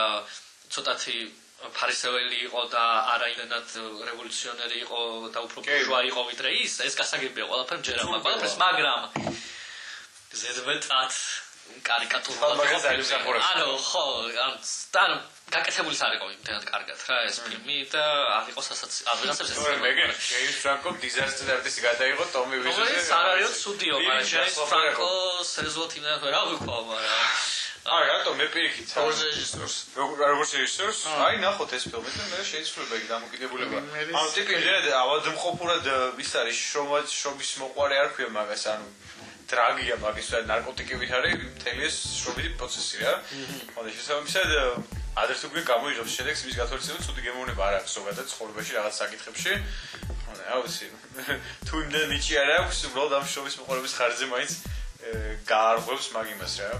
აი ეს ფესტივალი ჩემთვის ხომ აი წლის ფილმებში ან შევედი აქედან იწყება ხოლმე დეკემბრიდან სადაც როგორც თქვი მარტამდე უყურებ ხოლმე ხა წლის ფილმს ანუ 2017 წელი დაიწყო აი ეს აქტიურად კინოში ჩემთვის ეხლა რა. ნახოთ. კაი, მე მგონი ძალიან ბევრი გლაპარაკეთ, გადავაცილეთ ყველაფერს, იმედია ფილმები საჭიროა ეს ვერსია, რაც ასისრულებს გლაპარაკი. რაღაცები შეიძლება ამოვჭრათ. დავაცენზოროთ. არაფერს არ ამოვჭრეთ ისეთ. დენიკოტეზე კიდევ ერთ სიტყვას რო ვიცი. დენიკოტეს დავტოვე. შეკვეცო რა. დენიკოტეზე არაფერს არ ჭორი. კარგით, მოდი დავასრულოთ, დავშვიდობოთ სმენელს. მადლობა რომ გვისმინეთ ამდენი ხანი თუ გვისმინდა ძალიან საინტერესოა ამას უფრო მეტი ადამიანი უსმენს თუ იმის პაზოლინის Q&A-ზე რო იყო დასწრებული რაოდენობა და უფრო მეტი იქნება რა კარგად